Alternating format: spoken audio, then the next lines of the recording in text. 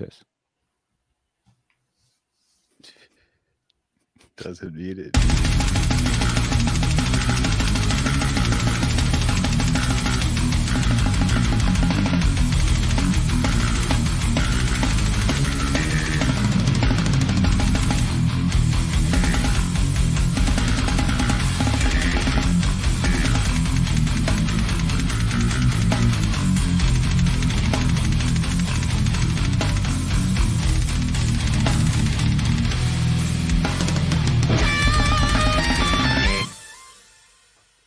What's going on, everybody? Cali Death Podcast back once again, episode 110.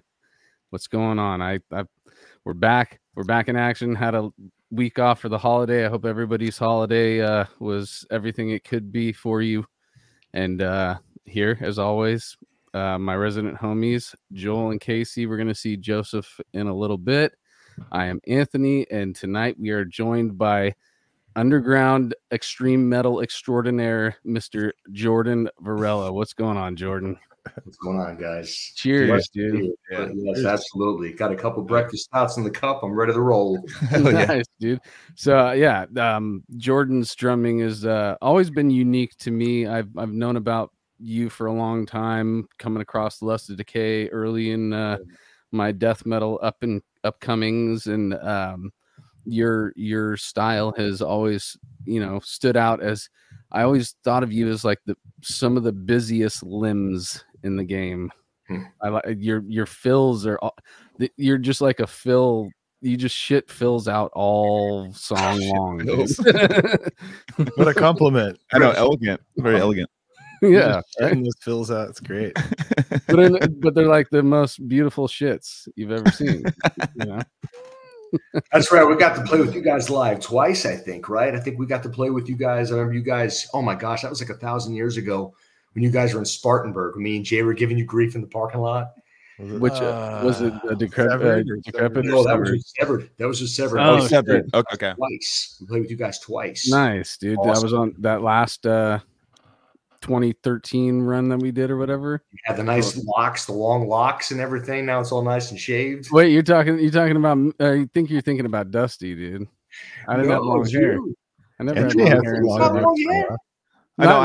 I almost lied and said it was like, oh yeah, I remember that just to be one of those guys like, yeah, I saw that movie. I totally saw that movie. I know what you're talking about. Like, I just don't remember nothing about tour. Oh my gosh. Yeah, I've had a bald head pretty much my whole deal, dude. I think the first Odious show I actually had a Chuck Liddell faux hawk type, or not faux hawk, but like the short little strip that goes down your dome. Wow, no. Hey, what up? We got the professor. What's going on, dude? Likes to Joseph in the house. Whoop. Whoa. Immediate frozen. Are we live? What's going on? I just joined. We are live. You're frozen, but we're live. We're all we have live movement. I think all of us except you. There he is, frozen professor. Well, anyway, so you there, Joseph? Are you still frozen? I think I saw. He's good. He's good. He looks like a Doom 2 video game, but it's all good. Back to Memory Town. So where's Spartanburg? Is that in Massachusetts or in New York? South Carolina, actually. So they got ground zero there. That's been like, okay, ever since I can remember, that's been the stomping grounds pretty much. I mean, Cannibal, Hate Eternal, all the big bands that would come through. Now it's calmed down a lot over the years. I'm not exactly sure why. That's obviously a lot of it has to do with management, I'm sure. Mm-hmm. Was like the resident, like that was the place to put bands, man. Behemoth, big bands, Deicide, they still come there. But Cannibal every year used to come there. Hate Eternal, Cataclysm still comes there. Like some of the big bands, but like, gosh, man, Malevolent Creation, they had a lot of great acts there. I haven't seen a lot of those in a while, so I guess I don't know if it's off the beaten path or if it's a money thing. I'm sure there's multiple things involved, Yeah, definitely. Right. Yeah, I've noticed that too. Just with like some of the venues here in the Bay Area, they've kind of shifted. All of a sudden, you'd see all the shows at one venue, and then they go to another one. It's kind of like wherever the promoter of the time wants to have the show more. Whoever treats them better. I've said it multiple times though too. I hate that San Francisco is not a spot anymore.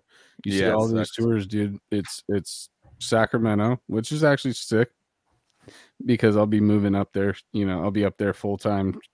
Soon. So I'll actually have access to those shows, which is awesome. But just Frisco not being a spot on the tour runs anymore kind of is sad, right? That was like a main spot, dude. It is sad, but it's also such a fucking mega city and hassle to get into that I like a flat, just easy thing to drive into, and then it's like, oh, parking's right there. Cool, let's just go Joe park. always as soon as we start talking about San Francisco, dude, he's got all of his It's like anxiety. perks. No. Hey man, I mean, place. coming from San Diego, if I got to go up north, it's like I'd rather go to a show in Orange County. It's the same thing. It's like, Than easy LA. exit off. You just like it's all like it's all open. It's like, But, oh, let's go to parking. You want to maybe go get an easy bite to eat, and then like you want to like have everything be easy, or do you want like dodging like it's people still walking fun, the though. room? We've had some good times though in North Hollywood. Like it's fun, like on the Sunset, like the the whiskey and all It's that. just it's like one of those like New York places. Like you get there and then you're just like, all right, we're here and it's fun. But like on the way there, it's like one of the biggest nightmares. Like I have dreams about it still. Like sucks. My wife the other night was like, babe, we should go sometime to see the tree lighting in New York. I'm like, no, we shouldn't. Do that at all. I'm from there. I hate that place. I don't even like going back there. It is an absolute disaster, but I get it. She's from the country. We live in a small town, and she, when she went to New York, it was like, wow, it's like a vacation tour. But dude, I mean, it is absolute mayhem. It is freaking mayhem, man. You can't park. Everything costs $11 million. It's ridiculous. I know. And you find a parking place, it's like, it's $50 for like an hour or something. You're like, sick. It's all sketchy with like dilapidated fences, so people just like go through and like easily get to your car. I'm like, sick. So you're basically just the last place now, and you're like, oh, supply and demand. I'm gonna go ahead and just raise the prices. Like, it's crazy. Absolutely. Well, I'm not talking about tree lightings in the middle of downtown though. I'm talking about underground death metal shows, the fucking outskirt fucking venues that we used to love to go to. Come to Santa Cruz. It's the same thing. Promoters, come on, Joel, bring them to Santa Cruz. I don't want to. That's what it is. It's Sacramento and Santa Cruz now, which is good because that means Joel Cupcakes got his work cut out for him, dude. Totally. Yeah. No, he's been instrumental in that. Cupcake, dude. If you go into a metal show in the Santa Cruz area, that motherfucker's involved. Totally. What did you guys get for Christmas? Productions. I got I got a T-shirt. Nice. I got a T-shirt as well. I got a new pirate coin. You gotta post it, dude. You gotta post it. Paul from Cognizant sent me a shirt. That was awesome.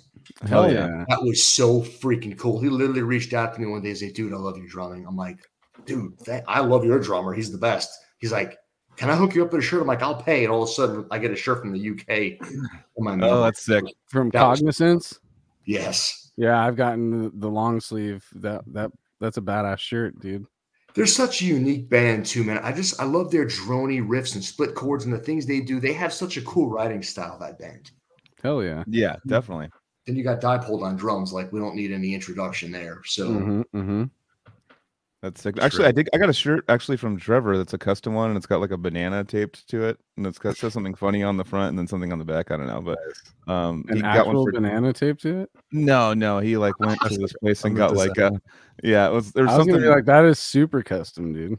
No, the Carrie one was great. It was like Carrie. It was like business in front and like him all professional, and then like it was all party in the back and him like yelling and freaking out, all hammered.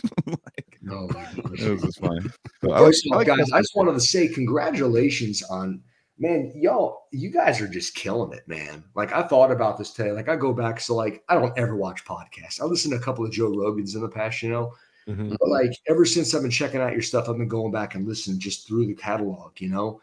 Awesome, man. Guys, bravo to you, man. Awesome podcast, man. Like, y'all like the Joe Rogan of death metal now. Hell yeah. That's I'll cool. take that. I'll take that. Like, that's cool, man. Like, you guys, I mean, think about it. Look at the catalog of people you guys have spoken to. Yeah, dude. That's freaking legit, man. It's our pleasure. It's like we're so honored, dude. It's so fun. It's like, hey, this guy wants to come on. All right, dude. Like, it's like we're just stoked to be talking to anybody, dude. Like, in you, like, it does, it's like anyone that comes on, we're stoked, like equally stoked, Shout out Mega Mike too. He's another fucking sick. Oh yeah, we got to get him on. Twitch. Hell yeah, we're gonna have. I think I messaged you. I don't know, but I want to get him on for sure. But yeah, he's doing cool things. He's one of the, when you jump onto Twitch, that whole world. He was one of the first people I caught on to and was like, damn, this is entertaining. He's like, holding it down. I don't know why I'm going off on a limb on that.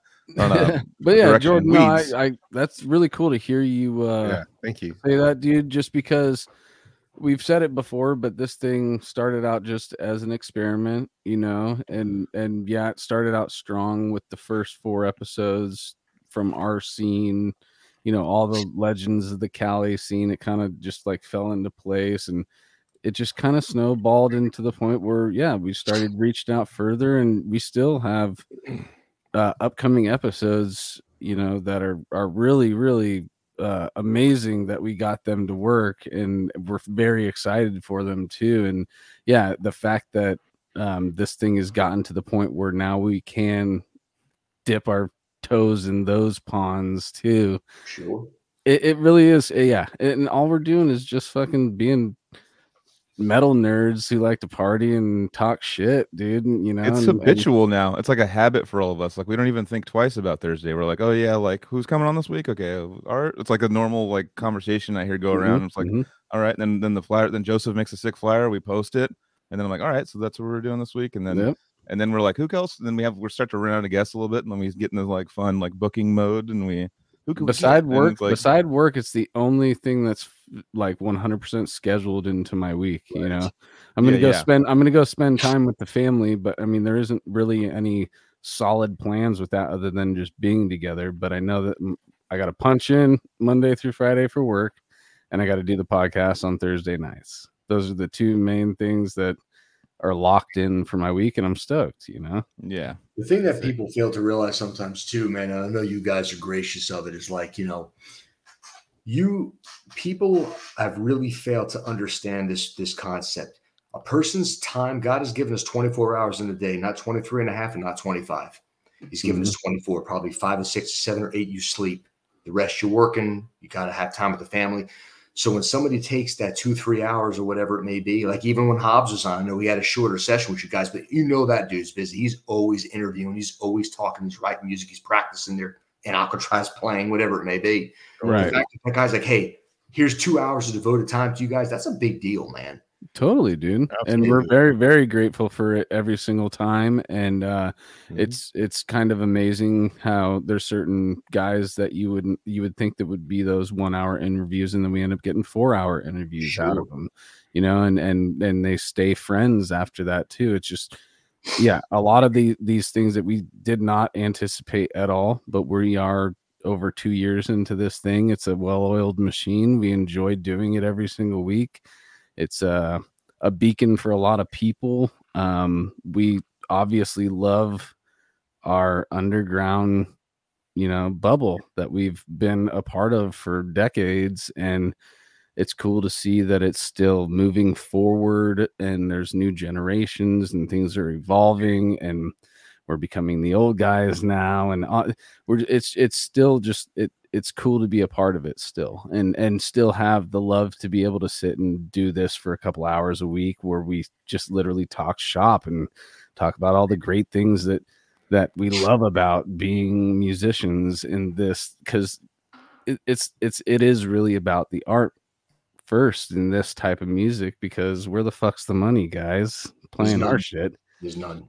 No. Right. So it is just the art, and that's why we can sit and talk about it nonstop, because we've been doing it even in the beginning. That what we're doing is out in between bands. We're all bullshitting, smoking cigarettes, smoking joints, getting ready for the next band. What are we talking about? We're talking about fucking death metal then too, Right. So yeah. And we love doing it, and we're still doing it now. Death metal is it's pretty funny. It's kind of like this weird virus. My brother, when we first got into it, he's like, "Oh, you're fucked. It's going to be a new thing that you're going to be all about. You talk about it when you're not listening to it, and like, it's just kind of get to combine all the COVID staying away from each other and get together still and back room it, So I love it. We missed the green room talks, so we ended up just making virtual ones.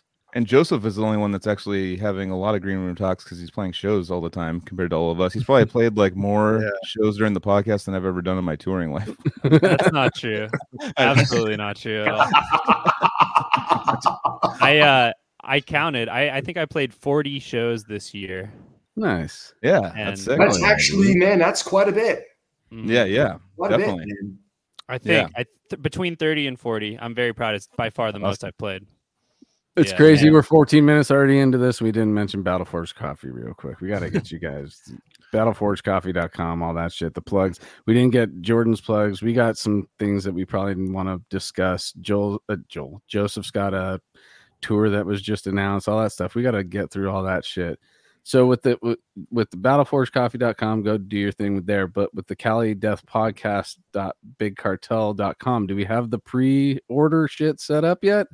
I just need Joel to reply to. I know. I'm looking at the message. I remember we were talking, and I was like, "Whatever. Just tell me how much. What kind of money?" And then you might have sent it, but I went to. I've been busy. I didn't Christmas get and that. shit. I never got that. So basically, we are ready to launch You never got that? a pre-sale campaign for our newest merch drop.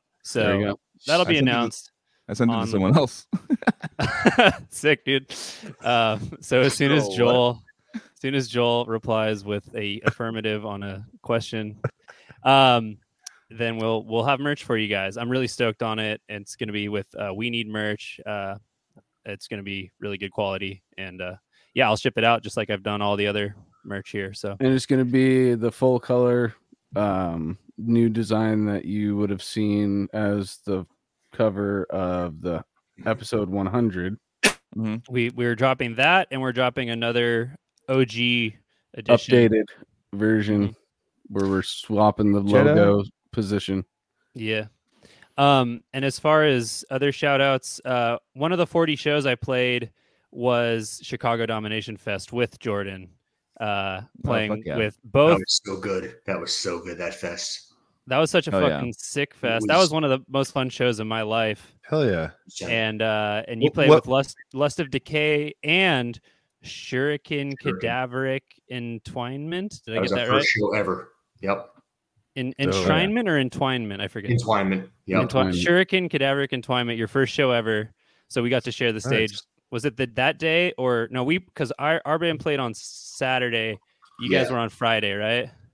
No, we played. So Lust of Decay played because it was Thursday, Friday, Saturday, right? So we played. Lust of Decay played Thursday at like a beautiful time slot, and then Shuriken played that Saturday. We played at like 7:30, I think, and then you guys played that night late. Okay, hell yeah. So we did share the stage that night. Yep. Sorry if Yep. you're getting crackling. I'll try to keep that to a minimum. You're good. But yeah, man. So I got to see Jordan kill it, and he's still an amazing drummer, amazing live performer. And so I just wanted to, introduce us as bands or guys who've played together. That's all. Hell yeah, dude.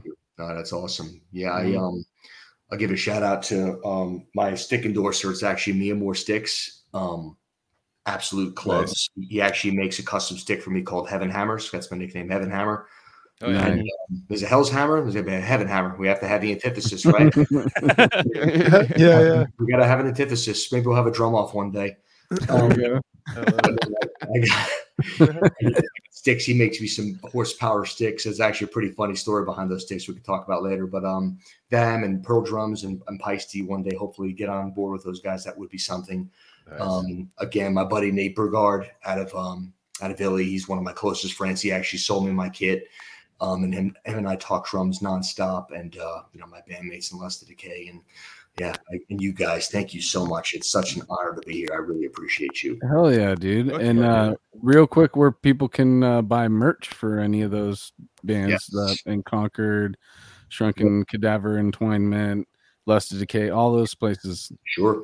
I know this band camp. I believe we have. I know that Comatose Music is one of the big labels.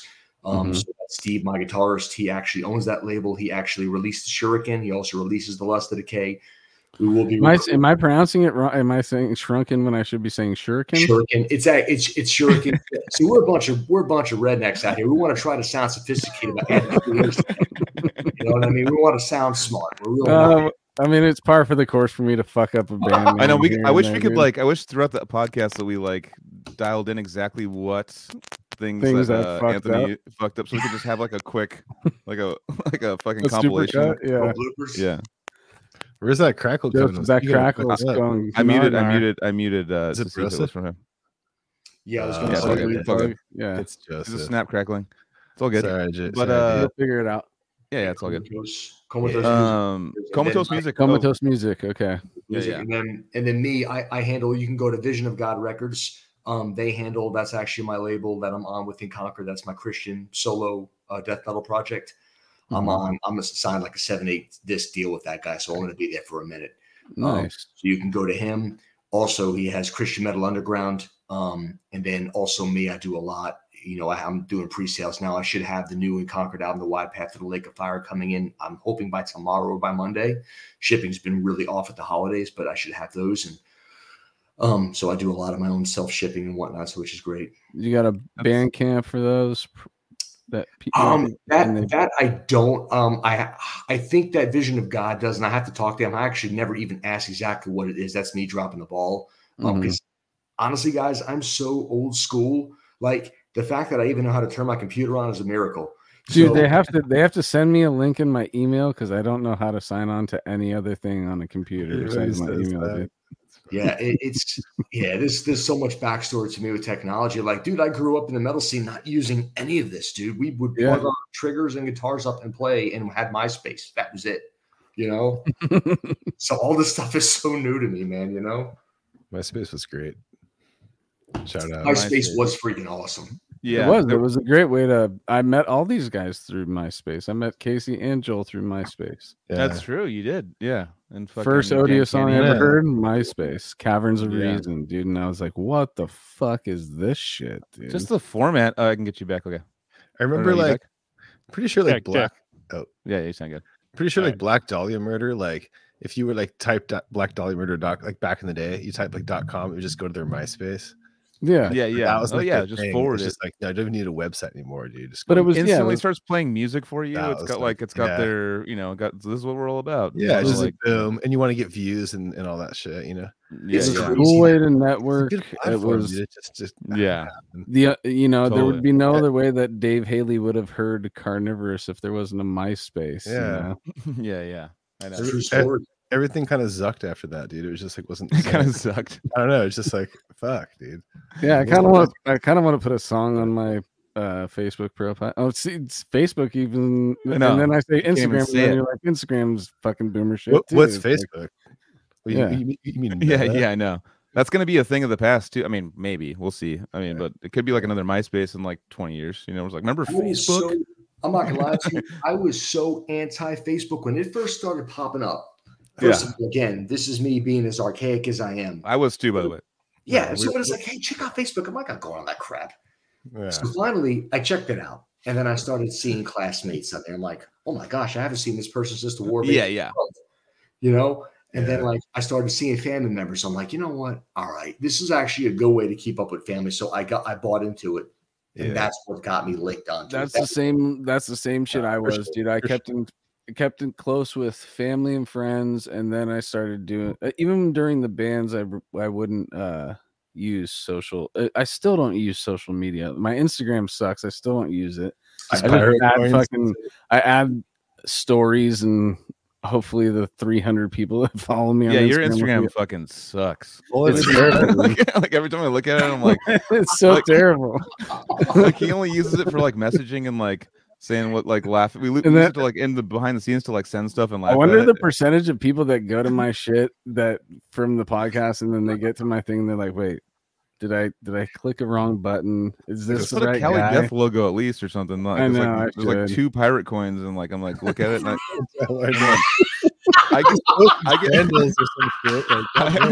I get fucking dusty looking at it, dude. That's the first. I mean, that's the reason why I got on Instagram was because of that shit. Oh my gosh, dude, it's so good. I know it's funny, dude. I think you're doing it. No, I think now like Anthony's got to a point now where he's like, dude, it's fucking pirate coins. I'm sticking to it. I'm not gonna. Yeah, I'm not it's gonna my put shit, dude. He always digs his toes at the sand with every. I love a good pirate coin. He's just all. This is what makes this show so great. Like you got the 4 best personalities. You got Joel, who's like the cool uncle. Like, hey, go tell your mom we're having a beer. Come check out this death metal band. We got grown up dad Trapani over there. We got the philosophical Joseph over there. Like, well, the angle of the dangle is equally proportional to the human thing. Then we got cool pimp Casey who just smiles the whole time. But when he says something, it's like, holy crap, this is prolific. Yeah, dude. And that's what you would find if you're sitting in a living room at a house party, dude. Oh, I love it, dude. Kind of personalities, you know. Fuck yeah. Well, thank you. But yeah, dude. All Enough right. about us, dude. Let's get into you. Sure. Whatever you guys want to So, talk All about. right, Anthony, do you've that. been- Dude. Do it. Yeah, let's do Do the it. damn thing. You've been watching this enough. You know where we like to go as Absolutely. far back as possible. Sure, man. I've got a lot of backstory, man. So let's see. I'm 43 now. Music, literally, and like I said, I watched a lot of your stuff, so I kind of understand the same kind of concepts. A lot of people, man. It was art running in the family. Mm-hmm. My mother played guitar. She sang. She was also into art. My father actually was a Mac Daddy jock, second in state in wrestling in New York, which is a tall order if you know anything about collegiate wrestling. Soccer jock, track jock. I mean, he was just like a specimen. Yeah. I was not. I was a fat slob in high school. I hated sports. I just loved drums. Like I was the total. Like I think my dad hated me for years because I didn't do any of that. But there's always that one little area where the son and the dad bump heads, dude. For a while, sucks. This is garbage. Put on a onesie and go wrestle. You know. But for me, he actually was a really good artist. He drew really well. So I started thinking back. I'm like, wow, I actually have artistic family. Mm-hmm. So for me, man, honestly, like I remember when MTV started in 80, right? So I was born in 79, 80, 81. I remember sitting on the floor. And if you know me, everybody knows I rock. When I sit, I'm always rocking. Yeah. So I've been doing that since I was one. I'd be watching Judas Priest on MTV or Ozzy, and I would just sit on the floor looking at the TV doing that. So I was turned on to metal when I was 1, 2. Wow. Yeah, man. So, and my mother, she is awesome. She always, she loved it, man. Like she was all about me doing music. Yeah. Which is really cool. She never dissuaded me from it. And I got. Do you have siblings? So I have two half sisters and a half brother. Very far in age difference, though. I'm the oldest. Okay. Like we're talking like 13, 14 years.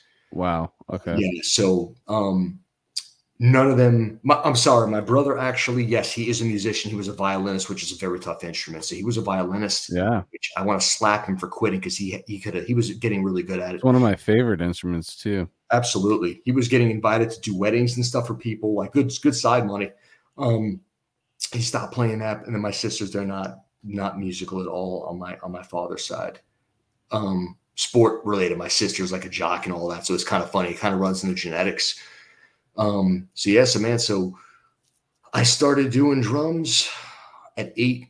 I started playing at 8. I grew up in Long Island. That's cool. Yeah. So I grew up in Long Island. I started playing in elementary school, with the elementary school band. And it was funny. I remember 4 other drummers with me, so it'd all have the snare line and everything. We were learning notes and theory and stuff like that at a young age. And really cool story. I had a jazz drummer teacher, Mr. Letty. I'll never forget this guy. He was unbelievable, man. He would do traditional grip, and this guy would just crush it. He'd get on. It was pretty cool. So it's like after we would practice, we would be able to go in the room and all jam out for a couple minutes apiece. Mm-hmm. And I'd always wait till last on purpose because I knew that I would be able to shine with him and I wanted his critique, even at a young age. So I would just go off, dude. And I remember one day he said to me, man, you are special. He said, I don't know what that looks like yet because you're young, but you're really special. And that really still to this day resonates in my heart because that was really cool to hear that from an adult authority as good as him. Mm-hmm. Cool, dude. For sure. So, yeah, because that could be like a make or break moment in your life. And then you say that, and then it makes you lean into doing it versus not. Well, you got kids, right? If you tell your 8-year-olds, hey, dude, that sucks, they're going to be like, dang, man, really, Dad? Like, they're like, all right, I'm not going to do that. Like, they're very impressionable at that age, right? Totally. So, yeah, no, you got to be careful what you say to young children because it will embed itself for maybe even the rest of their lives. They'll hold on to it for a long time. Yeah. Your guys are 100% accurate. So from there, I think that was, so 3rd grade, 4th grade, 5th grade, I wound up going to a new school right around the corner. And it was it was awesome, man, because I got to play in 2 bands. I got to play in the concert band and I got to play in the jazz band. I was the only drummer. So the concert band was cool because it was your traditional snare, maybe bass drum with a hi-hat and a rim shot, kind of very low-key music, but it was cool because I had 2 different teachers, and the one teacher was very on it, very precise, notes, theory, let's go. Yeah. And then the jazz section was freaking cool, man. We covered the Rocky song. We did some cool stuff at a young age. Nice. And dude, they let me have free rent. He was like, Jordan, you're good. I trust you, and take your sticks and let's have some fun. And that was so cool. He even gave me a drum solo in like one song we played. Awesome. So it was cool to see like the trajectory for me at a young age, because I still really do remember, because I'm very passionate about drums. The trajectory was really kicking up a notch, right? Mm-hmm. So I was going to, supposedly, from what I was hearing, some of the musical teachers were talking to my mother. They wanted to kind of groom me to be like, okay, we see your son going here. Let's get him with the proper lessons and let's teach him more theory and start going there. Well, not to go down a rabbit hole, but my mother was a single mother working a lot of jobs. I started getting into trouble at a young age. So then my father, who was a drill sergeant, he was like, my stepmother was like, you're coming to North Carolina, period. That's it. There's no ifs, ands, or buts about it. So I was so upset because I wanted to stay in New York because I knew that my drumming could have potentially went somewhere there. Well, God had plans for me, and when I came here. How old were you? I was, so this is 11, right at 11, I believe. Yeah. Okay. Yep. That's about right. Yeah. Timeline, like 5th grade or 10, 11 years old. Yeah. So when I came here, it was really the same kind of thing, elementary school band. But this is when I started becoming rogue, because we did the same thing, right? We'd have the 4 or 5 drummers. We'd all be learning rudiments and theory and all that, which is very important. I kicked myself in the fanny for not learning the stuff accurately, because that would have really helped me in my drumming.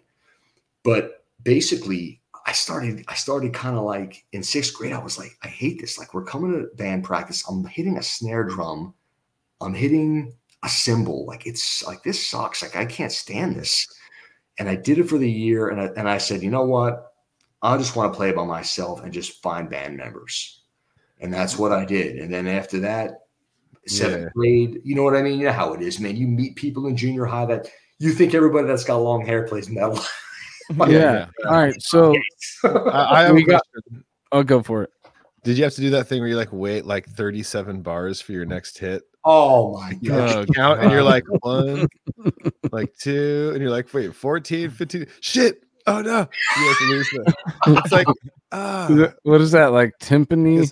Did. Well, no, that's like I did symphonic band, concert bands, like the same concept. Like I did percussion, and it wasn't what I ended up doing, but I did that a bit, So you're in the sheet music, you're looking at like, you don't know, you're like all of a sudden space off for a second. You have to be like, oh shit, to follow the other instrument that I've lost. Yeah. Well, it's like you're playing, and then there's like all of a sudden, like so the repeat bar is like the line with the 2. It looks like a percentage thing, right? It's like repeat bar. You could do 2 or like combined or like 1 bar. But like say it's like it'll just be like 1 bar, and it'll just like 37. So it's like 37 bars. You have to wait, and then it's like, oh my God. And then it's like after 30, and then on the 38th bar, you have to like boom and like hit that beat. And if you don't, like the conductor like looks at you like, you lost your minds. What are you doing? Like, you have one job. Wait 5 minutes to hit a cymbal. Yeah, it's super stressful. 37. Like I mean, you're like 23, 25. Yeah. Or you're like, wait, did I see 25? Oh no. And then it's like you're like 1 off, and then it's just like they're just like. That's why you got to know the other parts. You got to. Yeah. No one wants to count that long, so you're just like, I know that the trumpet starts 4 bars before my part, so I just wait for the trumpet. Yeah. You got to like get. Yeah, that's why he's the professor. Exactly. Guys. Of course, the professor has But what about like? Do you have like the trumpet? Well, the conductor because he's a conducting. Is he going to give you like a little something? Do you have anything coming your way where he's like, all right, you're like watching him when you're lost? Yeah. You got to figure that out in rehearsal. Is he going to give you something, or is he going to be like, I'm too busy, you're going to have to come in while I get the flutes their little thing or whatever? What you're saying is 100, Joseph. What you're saying is 100% right, because I remember in my 5th grade band, and my teacher, he was really good, and I remember we were playing the song and I was jamming, and he was, I knew certain cues that he would do, keeping time, but then he did something with his hands, and I thought it looked like he was telling me to stop, so I stopped. He's like, I'm like, okay, what are you doing here, man? Yeah, that's awesome. Conducting is a beautiful art. It's underrated, and I considered agree. going into it. It'd be very fun to do, and you get to play other people, and they're your instruments. It's hardcore. It's cool. Is conducting it's like the difference between having when you see those people that are doing the sign language on the side, and then you find out there's one person that's like faking it and they just like suck, and you just like all of a sudden you're just coming into her like, what the fuck is this guy doing? You're like, I don't know if they're classically trained musicians. I think that would cause a issue pretty quick if the conductor is not. They know exactly if he's a fraud. Oh yeah, no. If you don't play your part like exactly, like they like know, and they'll just like, it's like they have like 7 brains at the same time, and they'll just like look at you while they're like still conducting, and you're just like, it's kind of cool to think of it like, yeah, am I in trouble? I'm in trouble. You're in big trouble. You're making me think of that being in that position. You kind of. Yeah, you conduct the way a piece is played. There is the sheet music that everybody follows, but the like feel and emotion can be changed by you as a conductor. Well, yeah, like classical music breathes, like it's a different kind dynamic. Yeah, like the rhythm can slow down and breathe and speed up, like based on the feel of the expression and the conductor and all that kind of business you're talking about. So it's like a different thing, like than like we're used to, like with pop and rock and metal and stuff like that. And also the conductor can hear from like a privileged vantage what's going on, that where you're sitting, you're not actually able to hear what it sounds like outside. So the conductor will be like, you need to play louder, even if you can't tell. He's live mixing. He's mixing that. Live original sound guy. Like, that's a tall order, man. If you're the conductor of the train, you're doing that, man. Like that's legit. You're legit. You're able to handle every instrument. You could pretty much get on there, pretty much school every single person that's on that instrument. No dum-dum. This is how you do this. Have you all seen that movie Whiplash? Oh yeah. Oh, dude. That freaking movie. That movie was a train. That's an intense movie, dude. That movie's ridiculous. When I want to laugh, some days I'll just put on 6 minutes bloopers and I'll just be like, exactly. That's so funny. Do you think do you think it was that brutal? Like as in Whiplash? Because that's like what is it? Like one illegal. Of those based on a true story. Wasn't it lightly based on like Charlie Parker's was it story of having something thrown at him and then he came back and then like shredded or something like that, like way back. Quite tempo. yeah, exactly, dude. That movie, that's a good one. It's all about the weird. Have you seen the Weird Al Yankovic fucking parody of that where he's doing? No, dude, I want to watch it now. Weird Al like Whiplash, dude. Don't even watch the movie. He's playing the accordion. Don't even watch the movie. It's way better than oh yeah, because Weird Al does that. He he's done that for years. He shreds on the accordion, dude. He like cuts himself into like films and shit. Like, dude. Yeah. Oh, that's awesome. The accordion, and he's like, play faster. He's like, what? Like, and it's like, the guy's like, not quite my tempo. He's like, come on, man. He's like, dude, it's so good. That sounds funny. It is stressful. It is. I mean, like seeing that. I mean, there's that. It's been so long since I saw it. I saw it like when it first came out, but I remember just the scene where the guy's like bleeding and he's like keeping him going and shit. And I'm like, Jesus fucking Christ. Whoever the fucking insurance commercial guy, he's been in so many movies, but that dude played that part like a motherfucker, dude. They could not have bet. Nobody else would have filled that part. Yeah. They needed him. He had to do that. Forgive me for not knowing his name because he's been in a lot of good shit and he's always been good, but never knew. Actor who believe him. Yeah, what's his name? Oh yeah, what is his name? God damn it! I think it was Bob Saget. No, J.K. Simmons. Dude, too soon, bro. J.K. Simmons. Oh, is it J.K. Simmons? Yeah, for sure. Sorry, I know he passed away. I say Bob Saget for everything. Well, whatever, dude. That's just a name. It's also a bunch of passwords at my house if you guys want any access to me. No, it's one password that I never use. It's fine. Yeah, no, like that's kind of how that transition. So I want to rewind it a little bit because I want to know about like what you were listening to, how you're exposed to certain music, that journey as well. Well, that's perfect timing there because I was still let's put it this way. I grew up listening to Maiden and Priest, Ozzy, Crocus, like all the old bands, you know, obviously, and when we were young.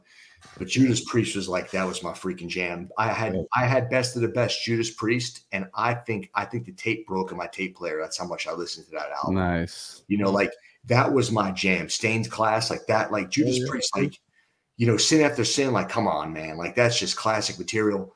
And Maiden, like, dude, the original Iron Maiden, and then, you know, Killers, like, man, like, dude, like, and then, so like, not to get too fast forward, but you're right. Like from there, I was listening to all that music. And then I remember I still lived in New York at the time. So this is before I moved, right? The thing that really changed the course for me in music was my mother would put me to summer camp, right? For a couple of weeks. And I had the coolest freaking counselor, man. This dude was metal, straight up. He had long, dark hair. He wore metal shirts. And I used to just joke around and call him King Diamond. I didn't know who freaking King Diamond was. I was a young kid. He said, dude, you know who King Diamond is? I'm like, nah. He's like, stop. Go buy Conspiracy. I'm like, okay. I went out. My mother bought me Conspiracy. And dude, that right there, that album changed my life. Wow. Hell yeah. Mickey D is that guy's an animal. I don't care what anybody says. I blasted that album going to get my drum set for my buddy Nate. Dude, I couldn't stop listening to a minute of it. Like, it is the absolute quintessential perfect 90s metal album. Or was it 89 or 90? Something, yeah. But like that album totally changed it for me. And then real quick, did you have that counselor more than once, or was that just a one-time deal? One time, man. And he was the coolest dude, man. Honestly, I wish I remember his name because absolutely. I would have to say the reason I drum. But yeah, man, I wish I remembered his name because I would try to hit him up on Facebook and say, dude, I appreciate you helping to kind of unlock my journey as a metal drummer and metal musician, you know? Wow. And then, you know, to what you were saying, like I went into 7th grade and then that's when I think Arise came out. Yeah, Arise came out. So 7th grade Arise came out. I started blasting Sepultura. I just started getting into Napalm Death. I didn't really understand, like 8th grade. I remember, what's that album? I Abstain. Utopia Banished came out. I hated it. And it's because I didn't understand what a blast beat was. I didn't understand why these guys were doing that. You know what I mean? Like, it just didn't make sense to me because I was so used to Max, you know, the Cavalera brothers, you know, everything was a perfect groove. It was in your face, but there really wasn't, and there wasn't any of that. Yeah. But then all of a sudden I found Cannibal Corpse. Well, there we go. A Butcher to Birth came out. I was in 8th grade. Dude, I'm like, who is this freak? This guy's an alien. So would you go to a record store and just flip through shit, or how are you discovering this? I met some cool people in junior high, man, just some like-minded people. And you look at them and be like, this guy doesn't listen to metal. You would never, ever peg this guy. And that's usually how it is, right? Mm-hmm. So one of my buddies was like, dude, check out this album, Carcass Heartwork. Sold. Yeah. I mean, come on. You know, that. and then I would get, you know, you remember the old samplers you'd get from Nuclear Blast and all these guys. Totally. All these awesome bands. So that's how my journey started opening up, you know, Mortician. We know they weren't a polished band, but they were freaking brutal, man. Relapse compilation samplers were the fucking raddest shit, dude. Turned me on to so many great records that I still love to this day from buying those. Because they give you like a double disc 40 track. Right? Like here's a serious sampler, dude. Yeah, you had so much it was so cool, like how like now we have the, you know, the opportunity to just be like, oh, I'll hear a second of it. I'm over it. Like back then it's like you have to dig through stuff to, you know, it's like you have to listen to the fucking compilation. Like you wouldn't be like, oh, I know this one band, I'm just gonna skip to this one song. It's like I don't know any of these bands, and it's coming from a place where I know good music is coming from, so I have to listen to all of this, you know, like I have to sit here with my ADHD, whatever the fuck I have, just sit there and be like, all right, fucking get through it. You know, like listen to it, you know. When I heard Dennis Ritchie, I'm like, dude, what is this guy's on crack? Like that's not Gloom Grim Reality, like that wasn't real drumming, but it was. That was a scary band. Dude, who was doing that back then? Nobody was doing that. Come on. Yeah, exactly. He said record and he went, that's what he did. Yeah. There wasn't quantizing. There wasn't, hey, let's go back and let's fix this crap. Nobody had money to do that unless you were a Morbid Angel. Nobody was doing that then. Dennis Ritchie warmed up, got on his drums, and he freaking took off. So all these bands I started hearing, I'm like, oh my gosh, like this is crazy. This is not just, finding a Relapse band or in the record store, Roadrunner band. There's so much out there. And it was all mainly just chasing the drummers, finding the sickest drummers. 100%. Then let's keep progressing here. Then I found Monstrosity, Imperial Doom. Yeah. I mean, Lee is an animal. Lee Harrison. I still to this day will listen to that album and go, how? Yeah. Okay. That was another thing that I was hearing in that Shirkin cadaveric entwinement. I was finding the Monstrosity influence in there as well. In Dark Purity was, for me as a kid, In Dark Purity was like just the rimming on the guitar. I was like, what the fuck? Like, this is the catchiest, coolest, like grooviest death metal I've seen in a long, like ever, probably up to this point. Like they were that one band that I was like, they should have probably been in the top, 5 death metal bands. I think that like when they released that album, this is a fucking, every song's a hit. It's like for me, it's like every song's like everyone. I show it to people randomly to this day, and they're not into death metal, and they're like, fuck yeah, this is sick, like When they supported that record, blow up. When they supported that record and they came to the Pound, they played 2 Slayer covers in a row. I was like, dude, nobody's ever done 2 Slayer covers.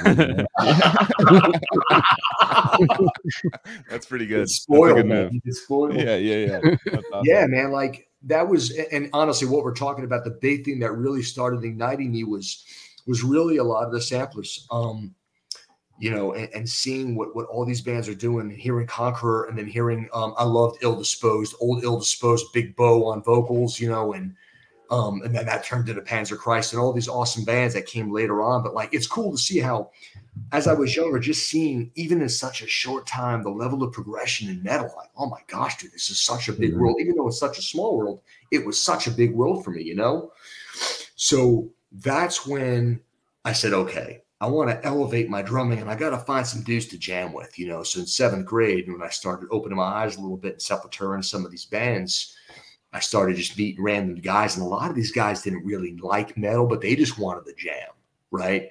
So that's what it was about. We weren't really great, but we just wanted to sit down and just play music, and we just, hit record on our little tape player deck, and that had 2 little speakers, and we would just record demos and think it was the greatest thing on earth. Mm-hmm. As I progressed through junior high, like any young kid, I would still play my drums, but it was kind of lackluster for about a year or so. I actually remember that. I think it was like 8th grade. It was kind of lackluster. I was kind of up and down. I was living with my parents. I had a garage. I didn't want to piss my neighbors off, but thankfully my neighbors were pretty cool. So sometimes they'd come down just to hear me play and support, so that was kind of cool. Mm-hmm. 9th grade, I started getting really much more serious with it. And again, playing with some random musicians. And there was actually a couple older guys that I started jamming with. And then again, just, a lot of the same bands, just getting introduced to some new bands. Basically, I was very young, so I couldn't really get into clubs yet and stuff. But once I got to 10th grade, that's when it took off for me. I was getting better. My nervous system was responding the way it should have been to playing and practicing a lot.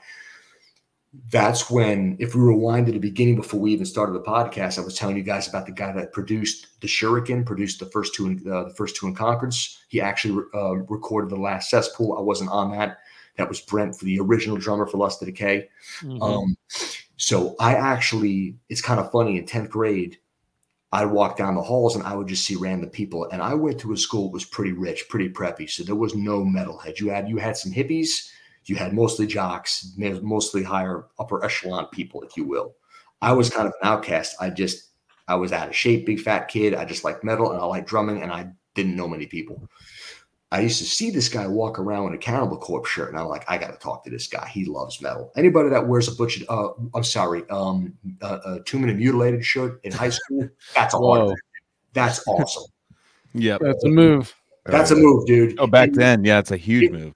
It was acceptable. Nobody questioned him. Nobody said anything. It was kind of crazy because, guys, understand, I grew up in Mecklenburg County, North Carolina, which is still the highest tax bracketed area.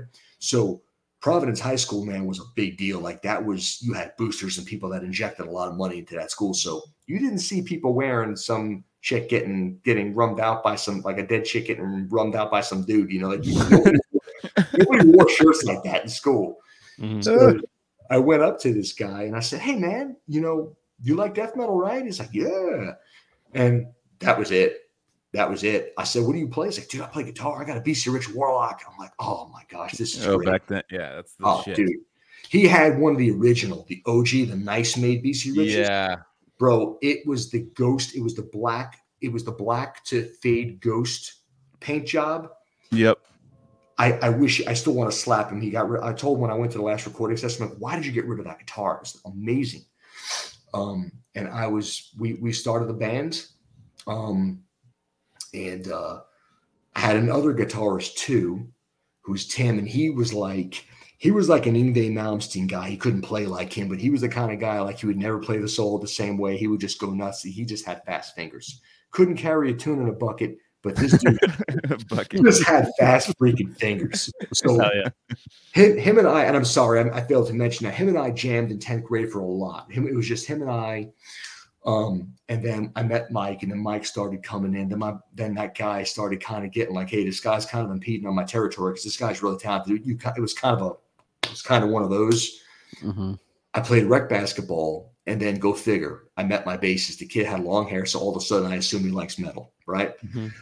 I go up to him, I say, hey man, you play metal? He's like, oh dude, I love metal. You know, when we were talking about bands, I'm like, all right. So what do you play? He's like, bass. I'm like, you want to try for my band? He was like, absolutely. Well, there you go. All of a sudden I had a 4-piece band. It was great. So that was Morpheus. The name of the band was Morpheus. It's kind of a ripoff of Morpheus Descends. Mm-hmm. But we liked the name Morpheus. We started that. We started playing, practicing, coming up with some songs. What year is this? This will be, so that would be, I graduated in 97, so 95. Okay. Yeah. Oh, wow. 94, 95. Damn. Yeah, so this is a minute ago. But it was cool, man. Like, it was cool to see, you know, like when you guys start playing in a band and it's like, all right, we know that we're not great, but man, this is really starting to come together. We are actually playing a 3.5 minute long song. Right. And it's got structure. There's a little bit of hook, maybe, but something's going on right. You know what I mean? Right. Yeah.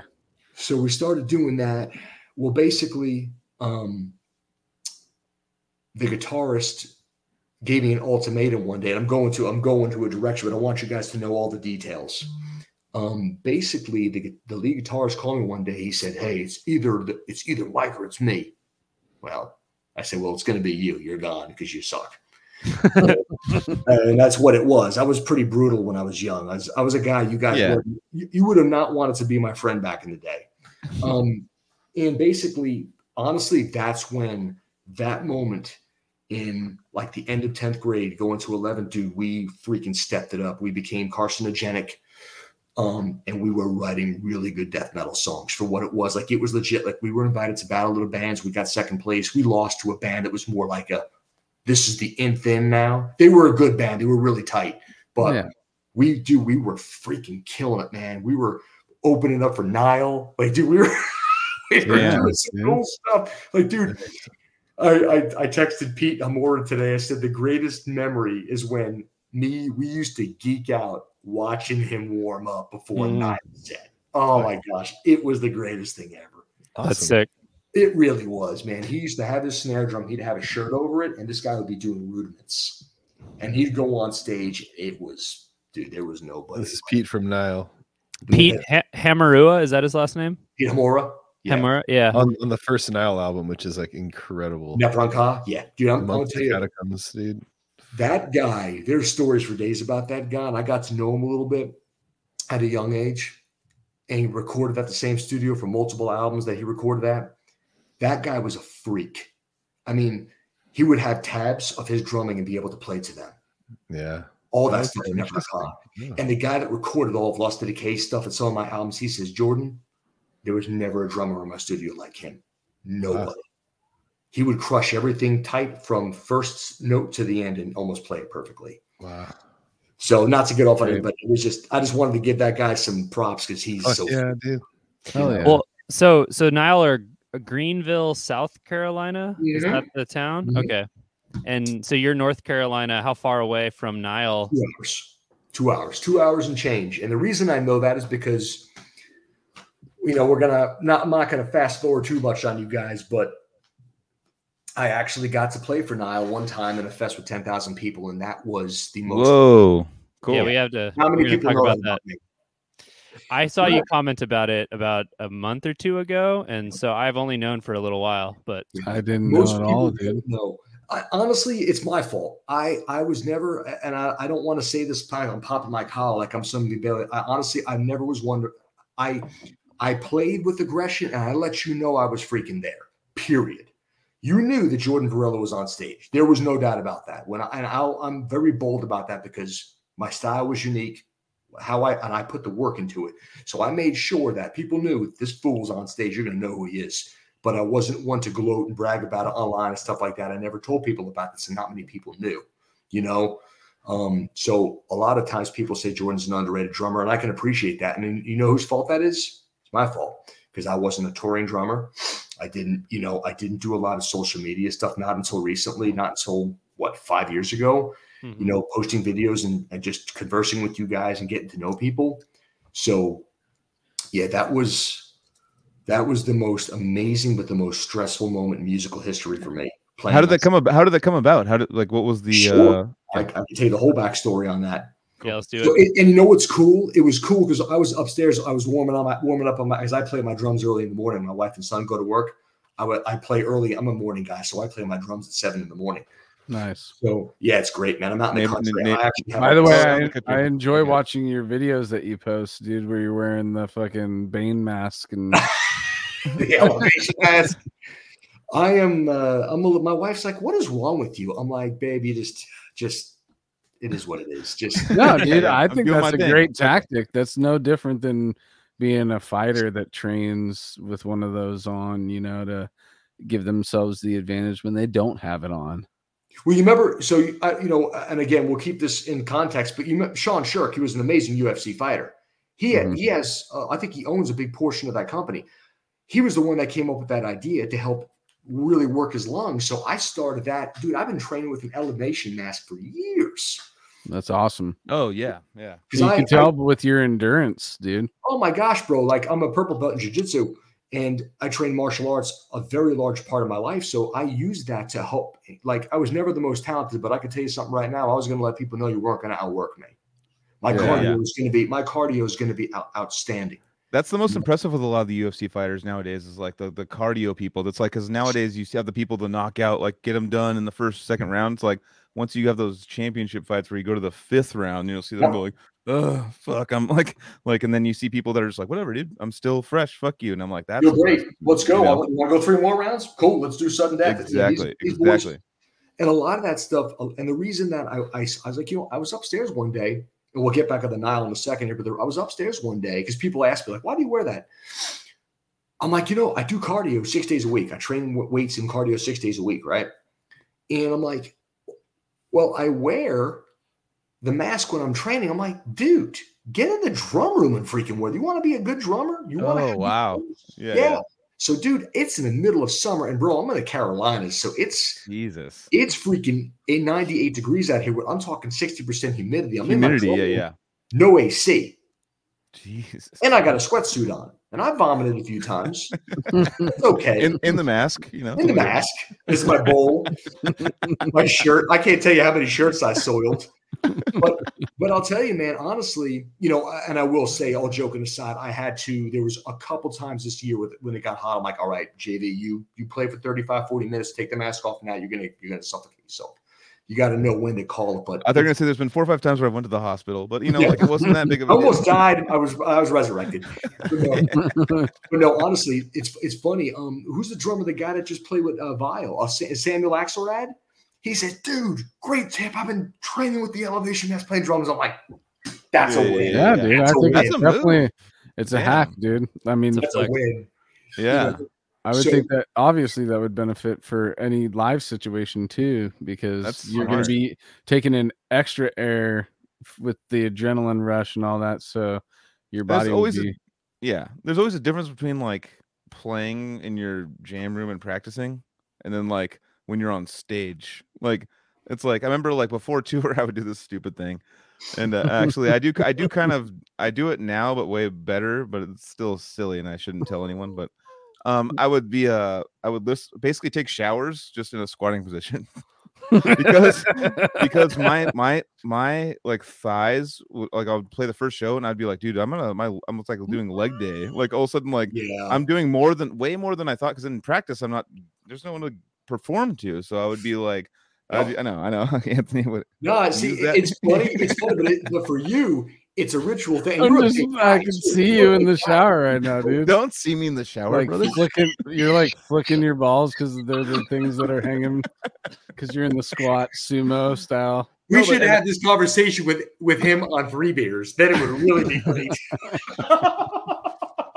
Well, what I'm saying nowadays is like my life hack now. It's just not even a life hack, but I do the same thing. But I'll just do like 20 squats in the shower, just That's by yourself. Hey, just do it. Every shower I take, that's my thing. I encourage any kind of body weight shit just to 10 seconds. Just fucking do it. I'm just I gotta do something like that every day because of my job, But it just the fact of like staying limber. Don't see me in the shower, brother. Well, Joseph, remember we were Oh, what's I that? got the ankle weights here that I bought to try. Okay. The Gene Hoglan trick. Yeah, you throw them on your ankles while you play. Because he wears boots, right? So I guess it's kind of like preparing for the boots. Yeah. Well, remember when we played the Fest, right? The Fest, it was in Illinois, and that was actually like we couldn't have picked a better weekend because it wasn't hot. It was actually really perfect weather. It was sunny. It was cool. I was surprised. It was beautiful. But man, that stage was freaking hot. Oh yeah. And we didn't even have it wasn't full capacity. Next year is gonna be full. Wait till you guys see the lineup for the next year. Oh my gosh. I can't say I'll fucking go. I'll go. Tell Miguel, it's gonna be unbelievable. It's gonna be, in my opinion, the lineup. If everybody doesn't chip out, it's going to be one of the best death metal lineups you've seen in a long time. If anyone doesn't talking about domination, Miguel is setting the bar, dude. He is. Yeah. He is such a freaking professional person. What venue in Chicago was it at? It was oh my gosh, the Brower House. Brower House. Oh, okay, yeah, I've heard in Lombard, Illinois, I believe. Lombard, Illinois. That's right. Okay. Yeah, Lombard, Illinois. And dude, that's that venue. In my opinion, I played a lot of fests, and that was the best venue I ever played. It was narrow, but it was somewhat wide, but you could fit a lot of people, and it wasn't brutally, boulderly hot in there. But that elevation mask, dude, I was up there. I was like, that's awesome, man. That's smart. I mean, I know that there's been times. I remember Suffocation. We did a tour with them, and I remember there was one place. I want to say it was North Carolina. I think it was Raleigh, North Carolina. Yeah, and it literally the AC broke and everything. And I think on stage someone measured it was like 102 degrees on stage or something. And we were like, I was playing like just bass and just being like, I'm gonna maybe like pass out. Like I was like, we had a bunch of water on stage. We were like dumping each other with water and stuff. It was a fucking test. And if I had the mask, and like was practicing before, I probably wouldn't be as close to passing out as I was. It was like after 2 songs, I'm like, this is actually worrisome. My vision's getting blurry and shit. And I'm like, whoa, I feel like actual effects happening where it's like, all right, this is right before pass out. Like I'm almost Carolina Heat, dude, in clubs. Oh yeah. Freaking miserable, man. Totally. It's miserable. And you got so many clubs, and I get it. These guys ain't making money.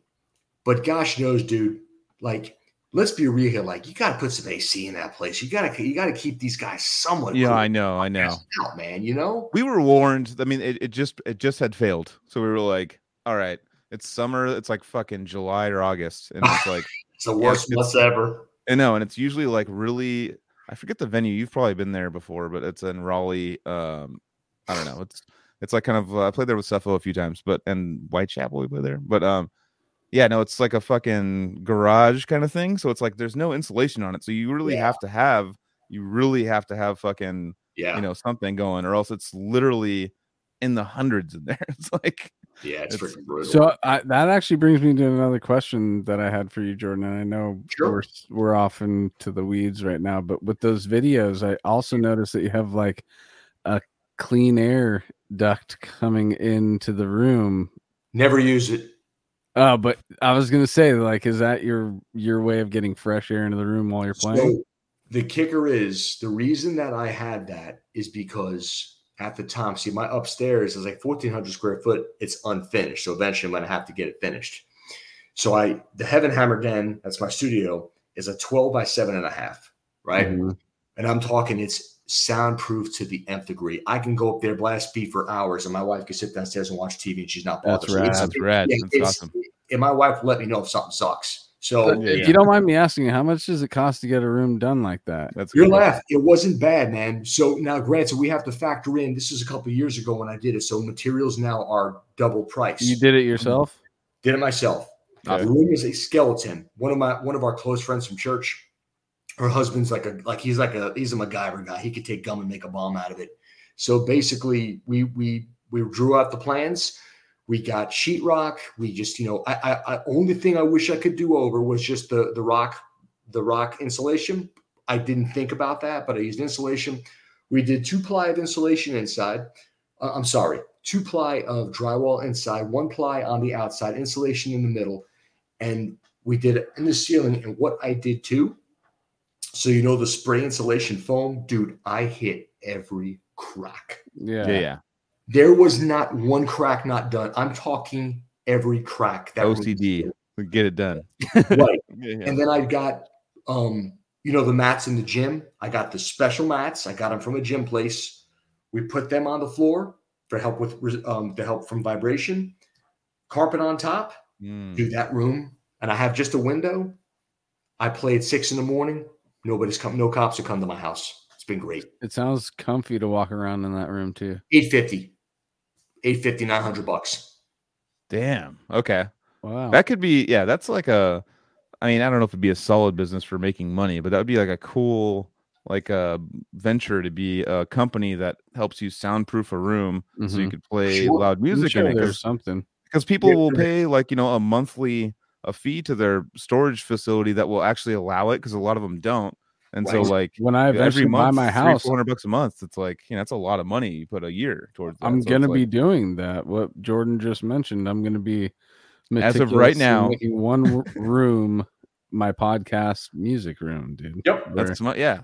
Because you're moving out of the hellhole, so you're getting actually more room. It's what you said, like the AC thing. The reason I had the AC up there is, number one, it's hot as balls outside. So if I'm upstairs and I'm doing guitar tracking or I'm doing any vocal stuff, whatever, I've got to have some airflow in the room that's proper. I have to be able, I mixed my third album. I was mixing, even in the morning, the humidity is brutal. So I got to have some AC, and I got a lot of equipment up there. I can't have this stuff go bad. Yeah, that's another thing too. Yeah. Now we have my workroom, where my office is my job. I have my studio downstairs now, so I got all my stuff. So now I can do my tracking for guitars, bass. I'll do my vocals in the Heaven Hammer Den, because those are allowed. Nobody wants to hear that. My drumming I can do upstairs now, but I can just bring my console and all that upstairs. It's quick, easy. Get that done. Come downstairs. Boom, everything's plugged up. So, but I've used it 2 or 3 times because the heat got so brutal. There was a couple times where I was sweating profusely. I'm like, okay, I'm going to kill myself. So now it's time to turn the freaking air on. Right. Yeah. So there's your detailed answer on that. That's cool, man. I wanted to hear all of that. With all the money you save too, man. Yeah. With all the money you save too, you could save that money and put it towards things for your equipment, like voltage regulators. Because I know that I'm living up in kind of a mountains-ish place. Nice. And you can see right here, my voltage is at 10. It's at 112 right now, which is pretty high for it. It's supposed to be at 120, but I've seen it at 104, and I'm like, why is my power amp dying all the time? It's it's so underpowered that it's blowing up and shit. So it's when you have anything tube related or nice equipment, you want a regular 120 volts going to it, or else you'll be sending that shit in for warranty. If it's not a warranty, you got to buy a new one and get it repaired. And Joseph. Oh, yeah. So I just know from talking to Chris and Justin from the Zenith Passage that Justin couldn't actually record guitars at his home because he had power issues at home. So he ended up going anywhere he could to just track guitars at somewhere that had regular power. And this is the first time I've ever even considered that would be a thing. That is the first time I've ever heard. Isn't that crazy how that works? You don't think about that. when you start to do a do-it-yourself investment, it's a wonderful thing. We were just talking about Gilbert doing guitars at his freaking house. Yeah. Like he recorded them with freaking David Turo. Like, are you kidding me? Yeah. Right. You know? But definitely. what I had to do, and I'm very blessed, my wife's father he was an electrician salesman, and he also taught electricity. So here's a great thing. He knows a lot of guys. He was owed a favor. Dudes came in. I have my own power outlet. So on our switch, bro. So my Heaven Hammer Den upstairs, it's got its own outlet. So I can plug my ceramic heater for the winter, whatever it may be, plug in my studio gear. No, nothing. No outs, no nothing. It's amazing how much, actually, one thing that a lot of people don't know, and me working in the industry I'm working in, and those little fucking space heaters, those things fuck up things. So, like, if they're this big and they're $15 at Walmart, those things pull like 1,500 to 2,000 volt or watts or like out of it. And I've had so many times where it's like, oh, we're out of power at this office. I'm like, what the fuck? Like, how? And I go over there and like, yeah, we all have space heaters running. Like, you can't do that. Like, we have a thermostat over there. Like, turn it up, because it literally sucks. When I first moved into here, I turned my little tiny space heater that I have up there to full power, and it just went bam, and just took out the whole fucking house. Well, most of the time, those things are used in spaces that are way bigger than they actually can heat. So they're just constantly trying to heat with no threshold. Exactly. You know, right? Yeah, same. So I have to keep them on one. I have to keep them on the lowest setting if I want to have them on. Blows a breaker.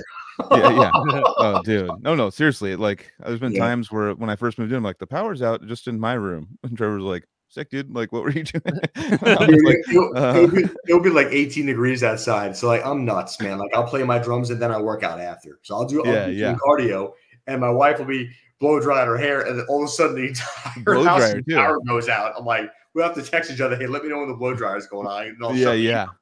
Because the blow dryer, you notice, as a kid, I always noticed, like, when my mom would use it or whatever, it would just the lights would dim. Like, everything would dim when the blow dryer went on. You know, it's like same technology. It's just like a fucking toaster, you know, in there, and just like that sucks so much energy. Anyways, if we so if we go back, right, and look, like, we're talking about 10th grade musicians coming up. I started playing with the guy in 10th grade, Mike, in Epic of Imperia. My bassist, Chris Curley. We had a legit, you could actually look it up on YouTube. The music is there to listen. It's called Epic of Imperia. When you get a chance, check it out. It was black and death metal. Guys, I go back and listen to this, and I don't say this sounding like I'm some Billy Bad Boy. I'm like, dude, that was really freaking good metal. Like, I'm like, I would put that up to, and if it was done in a Mac Daddy studio, there's no way it wouldn't have gone on Season and Mist or some of these other compliments. I'm like, it was that good. And I'm like, I can't believe we were actually doing metal that good. So I'm like, okay, I've got some special guys here with me. And basically, as we're going to get this Nile story kind of from this, how it transcended into Lust of Decay and stuff. So basically, with Epic of Imperia, we did that through high school, through college. And when I started college, we were real hot and heavy. We were playing, trying to do some fests and playing shows, went out of town to play shows. We recorded the folder that I was telling you guys about. And it was a 3-piece.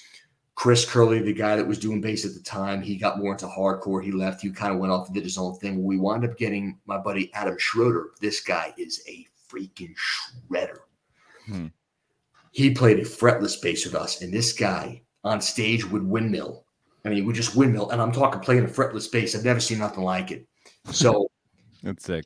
Yeah, he really was an animal. And my stepmother, she came to watch us play one time, and she knew nothing about music. She said, "Jordan, that bassist, dude, he's a freaking animal. Like, yeah, he's pretty scary." So it was cool in the Carolinas to have some great musicians. So again, we kind of started doing that. We were writing more material, really, really refining our product. We started getting into. I am really big into, I love atmospheric black metal death bands. That's kind of funny. People think I just listen to heavy. No. I love atmospheric. I do too. Yeah. I'm very I'm into Kavist. I'm into more grinning. I'm into like awesome old school black metal bands that nobody knows anything about. Like, who's that? I'm like, dude, Trust me, go listen to them. It's all cool. That's another band. That's like a style of music that's really cool to listen to, like at work or something, like something that where you're doing stuff and like an atmospheric black metal band. It's like it just works perfectly. Like if you're having to do like think a bunch and you don't want to listen to like something crazy and like you want to be like in a vibe where it's like you're kind of, I don't know, feeling the clouds roll in or a little bit. You know what I'm saying? Well, dude, you listen to CCP. Their earlier productions, Klaus, was it CPC or CCP? Klaus Prellinger was a guy out of, he had a label for a minute there, man. It was cool because he was a producer. So what he would do is he would sign these freaking great acts and he would record them in his home studio. So you look at Dornenreich, dude, they are great. Early Dornenreich. Now, the new stuff I can't get into. It's too experimental. But the earlier Dornenreich, hands down, that's some of my biggest influences for Unconquered. You know, because that guitarist was a freak, the way that he wrote. And like, how do you even dream up some kind of a riff, contra riffs and all the things that guy's doing? So coming up, listening to those kinds of band, my guy Mike, my guitarist, really introduced me to so many cool black metal bands. And then like all of a sudden Viking metal became a thing, you know, and I'm hearing all these Moonsorrow and all these amazing bands, you know. Yeah, Moonsorrow's freaking great. Super sick, yeah. Dude, that record, V Haveati, that one's so sick. Yeah, all their albums rip. You know, and then even like Theater of Tragedy and some of these other bands, even like when the women started coming more into the singing and everything, I got exposed to so many cool things when I was like first, second year of college, man. The world just really opened. And then what really set me to the next level, there was two people that really opened my eyes to metal. I'm going to give them big credit on here. You call it plugs. A girl named Tammy Gillen. If you're not friends with her on Facebook, look her up. Tammy Gillen. She's out of Illinois. So remember back in the day when we had metal magazines, we didn't have internet, so we had to like write people. Right. Like, hey, looking for a pen pal, buddy. I have demos I want to share. So, you know, I was a young kid and I saw her. I'm like, wow, she's a good looking girl. Let me write her, you know. But it was cool because she actually said, like, hey, I'm Illinois metal. You know, I love all these bands. And I'm like, who's Jungle Rot? Who's Flesh Grind? Who? All these bands that are amazing. Who's Gorgasm? Right. Really? Gorgasm? Come on, man. You know? But nobody really knew much about him then, right? So I wound up writing this girl. She winds up sending me a ridiculous packet of stuff. I open it up, and all of a sudden, I'm hearing Arctic Symphony. I'm hearing Flesh Grind. I'm hearing Jungle Rot, which is still, to this day, one of the best grooving death metal bands for old school stuff. Gorgasm, which absolutely just, come on, man. Like, they're a juggernaut of a band. Yeah, I called them my favorite band at one point. Absolutely. You know, Lesky and those boys are just Vikings on stage. It's scary watching them. And I'm sure Murdoch would say it's still currently for him. Yeah, I mean, Joseph, you were there, right? You saw him on stage. That was scary. Yeah, it's fun watching them, dude. You know, I was like, I have to play after Gorgasm. Like, what the really? fuck? I gotta live up to that. You know what I mean? Yeah, that was insane. I was just like, all right. It's voracious. It's like it's like a pit bull that doesn't let go when they bite something. It's just it's crazy. But go ahead. I was gonna do a really quick side thing because Severed had played with Gorgasm on a Bloodletting back in I think Murray was saying in the chat 03, and he just reminded me of that when they were in the Bay, they practiced at Severed's studio, and I got to be a fly on the wall of a Gorgasm rehearsal alongside seeing them at the first and last show of that tour. But it was, you know, at the time they were my favorite band to listen to, and Masticate to Dominate had just come out. You had the OG lineup. Yeah, dude. Both Toms. Well, now he's Damien, but back then he was known as Little Tom. It was Big Tom and Little Tom. Little Tom. Yep. And I just was enamored to be in the room just watching my favorite band rehearse and, you know, even mess up. There was times where they train wrecked a song or two and then they had to go back to the top, and I'm just like, yes, they're humans. It makes you feel human, right? It makes you, it makes you feel better about yourself when you fuck up, because you're seeing these guys that you look up to fuck up as well, because we're all humans and we're just trying to duplicate some art that we've created live. That's another unique thing about music in general and being in a band. There's the art, but then it's recreating it. it's like, right. Tell a painter to repaint their painting every night for 30 nights in a row, you know. Right. It would be fucking a big task for that kind of art. Joel were man crushing on Gorgasm. I know. I was like, should I post all these Lesky Gorgasm things? Oh my you guys gosh, still talking dude. about? Yeah. Me and Joseph were watching him. I was standing next to Nate from Wounds, like I say, he's one of my closest friends, and we were watching him, and we're just like, how? I mean, it's so, we've all seen so many death metal bands, and all I forgot that Murray did that, dude. Sorry. Yeah, Murray played in Gorgasm for a he while. toured with them, and I think it was in Europe, right? Murdog. In 2006, he filled in for bass on a full tour. Did he really? Yeah. That's awesome, dude. That's freaking cool, man. Yes. It was Europe. Yes. You should just say, I don't. That's the Murdog saying, I don't. We got this girl Tani, man. I really owe her. I still, it's so cool, man. I hit her up years back and I said, hey, I sent her a message. I said, hey, look, if this is not I'm a married man. I'm not trying to hit on you. This is me saying thank you. And she was so blown away about it. She's like, that is so awesome. That made my day. Because, I mean, she really had such a huge impact, and I'll never forget that girl. And she's an amazing photographer, too. Like, her photography is ridiculous. So if you're ever in Illinois with a band or something, like, that's the chick to take pictures of your band.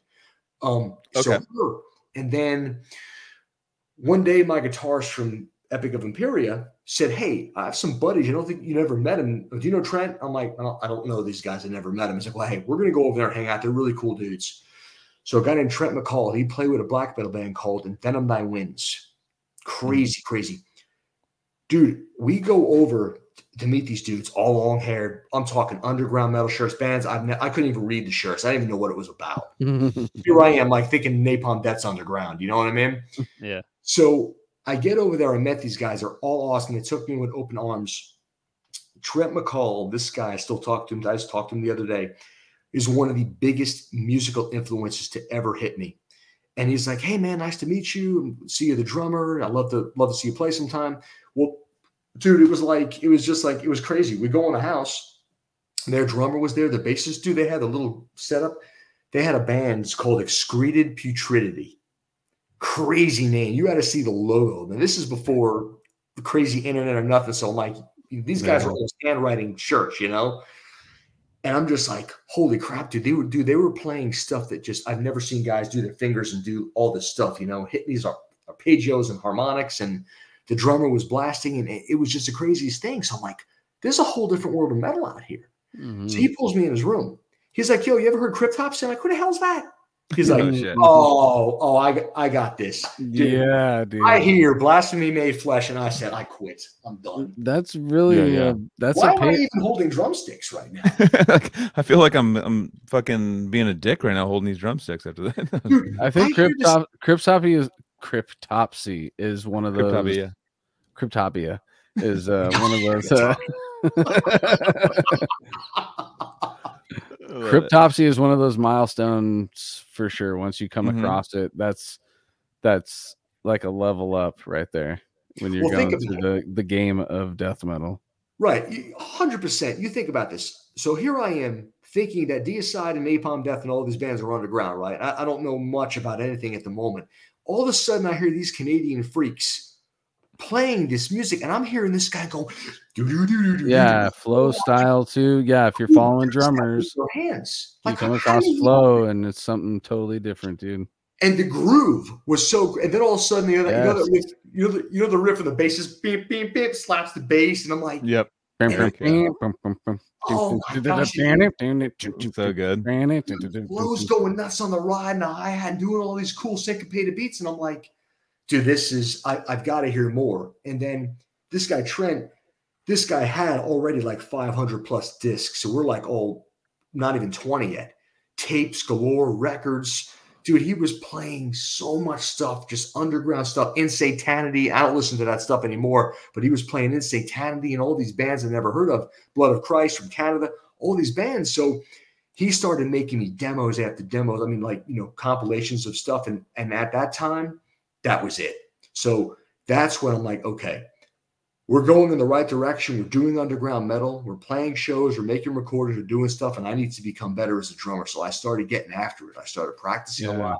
Started getting better gear. I got my first double bass set was a Tama kit, an old. It was an old kit from like 1982. It had the fiberglass inlay with the mahogany shells and stuff. It was pretty sick. Latest year's a freak. But I got my first kit. Started growing. Basically, what happened was I didn't know how to. I'm getting to a funny story with this. I didn't know how to tune drums worth of crap. I thought all drums sounded like bongos. So it was like bing, bing, bing, bing, bing. So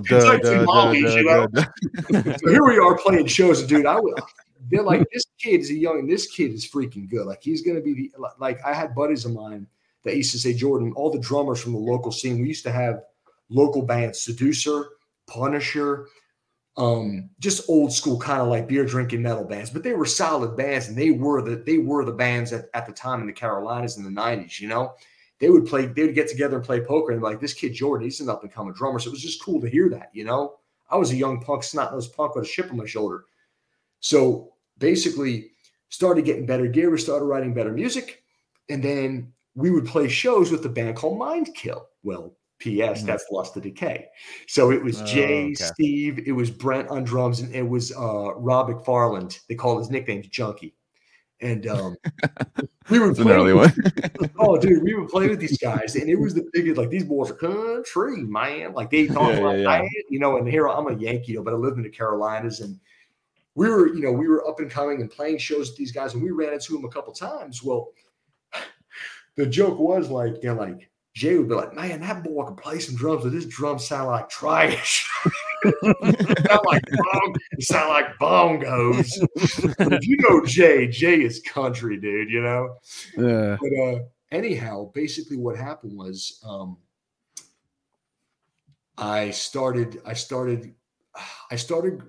kind of started falling out of it. Like, I wanted to do more. Brent didn't work out Lust of Decay. I guess the story happened was they were getting ready to do their first full length. Lust of Decay was. So the artwork you see on the first Lust of Decay, that was actually the artwork that was going to come out. Yeah. Brent decided to do, and Brent's not a showboat drummer like me, but Brent is a solid freaking drummer. If you listen to Atrocious Abnormality and some of those albums, that dude killed it. He doesn't like me. Whatever. I don't really care. But whatever. But I always say the guy's an amazing drummer.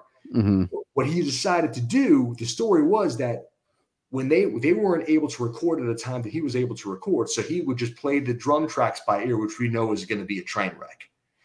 You know, I don't think Troy was going to record drums for Save and Savior if he didn't have the guitar tracks in his ear. You know what I mean? Yeah, for sure. Y'all's music was ridiculous. I don't even know how he pulled that crap off. So I mean, I could let alone try to memorize that by ear. Yeah. P.S. They recorded this like on an 8-track, and everything. There were so many things that were off. And finally, Jay and Steve were like, "Dude, this isn't right. It's not on. It's not going to work." And basically, they said, "Look, you gotta do this over again." Brent said, "I'm not doing it." And they said, "Okay, well, you're fired. You're done. You're not going to be the drummer anymore. That's it for you." And they're like, "Who's going to drum?" And then I think it was either Steve or Jay. They reached out to me and they said, "Hey, dude, we'd love to have you come on board." And I'm like, "Sure, let's do it." They sent me the 3-song demo. Learned the songs. They came down to the shed where I used to practice, and dude, they were not ready for the things that I was getting ready to do. It was totally contradictory to the drumming that they were used to. But it was, at the time, remember, guys, I was listening to Pioneer. Fuck yeah. So my drumming was going in that direction. Right. He was my drum hero at the time. Mike Hamilton, that guy. You know, I had certain drummers that Tyson Cooper. What's that? I said, "Hi, Dad." I call my death metal dad. So. Mike Hamilton. Wait. Side note: I held back from commenting today on the Sick Drummer. Shout out Sick Drummer magazine, Sick Drummer post with Mike Hamilton. I just was going to post or comment, "Hey, that's my dad." So we're on the same wavelength today, dude.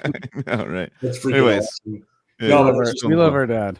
But Lust of Decay, man, when they came down, we jammed, and it just clicked. And you know, Steve's a really good dude. If you don't know Steve, he's just a great guy. And he was like, man, it's tough letting go of a brother. I get you have a little bit of loyalty there, but he's like, nah, you know what? We got to progress, man. We have to move. And this guy's drumming. Like he's going to help propel us to the next level. And guys, remember when I say that at the time, I was young, man. I was like 22, 23. I was angry. I was buffed. I was pissed off. I was not the Christian man that I am today. I went up to Dave Matrice. I went up to Dave Matrice at a show for Jungle Rod. I said, hey, man, you Dave Matrice and Jungle Rod? He's like, yeah. Nice to meet you. You know what I'm here to do tonight? He's like, what? I'm here to make all your drummers look stupid. Drop the mic. I walked off. That's what I said. And Jake's like, you effing idiot, blah, blah, blah. Like, I said, Jake, but I was such a schmuck. I really was. Yeah. I was not a nice guy. I was very militant. And because I grew up in a really tough house. What was that from, you think? I think it was from the drill sergeant. A lot of daddy issues, a lot of anger. Yeah. I was a good drummer. I was coming up. I was up and coming up, and it was getting to my head. And I knew that I would perform, and I knew that if I was up on stage at Lust of Decay, woe to the band that came on after us. That was my mentality. Guys used to go up to Jay and be like, dude, what's wrong? Dude, your drummer, he's a freaking animal, but why does he have such an attitude? Jay's like, you want him to play good? Shut the hell up and leave him alone. yeah. You need to have the attitude. You need to have the he would defend me, man.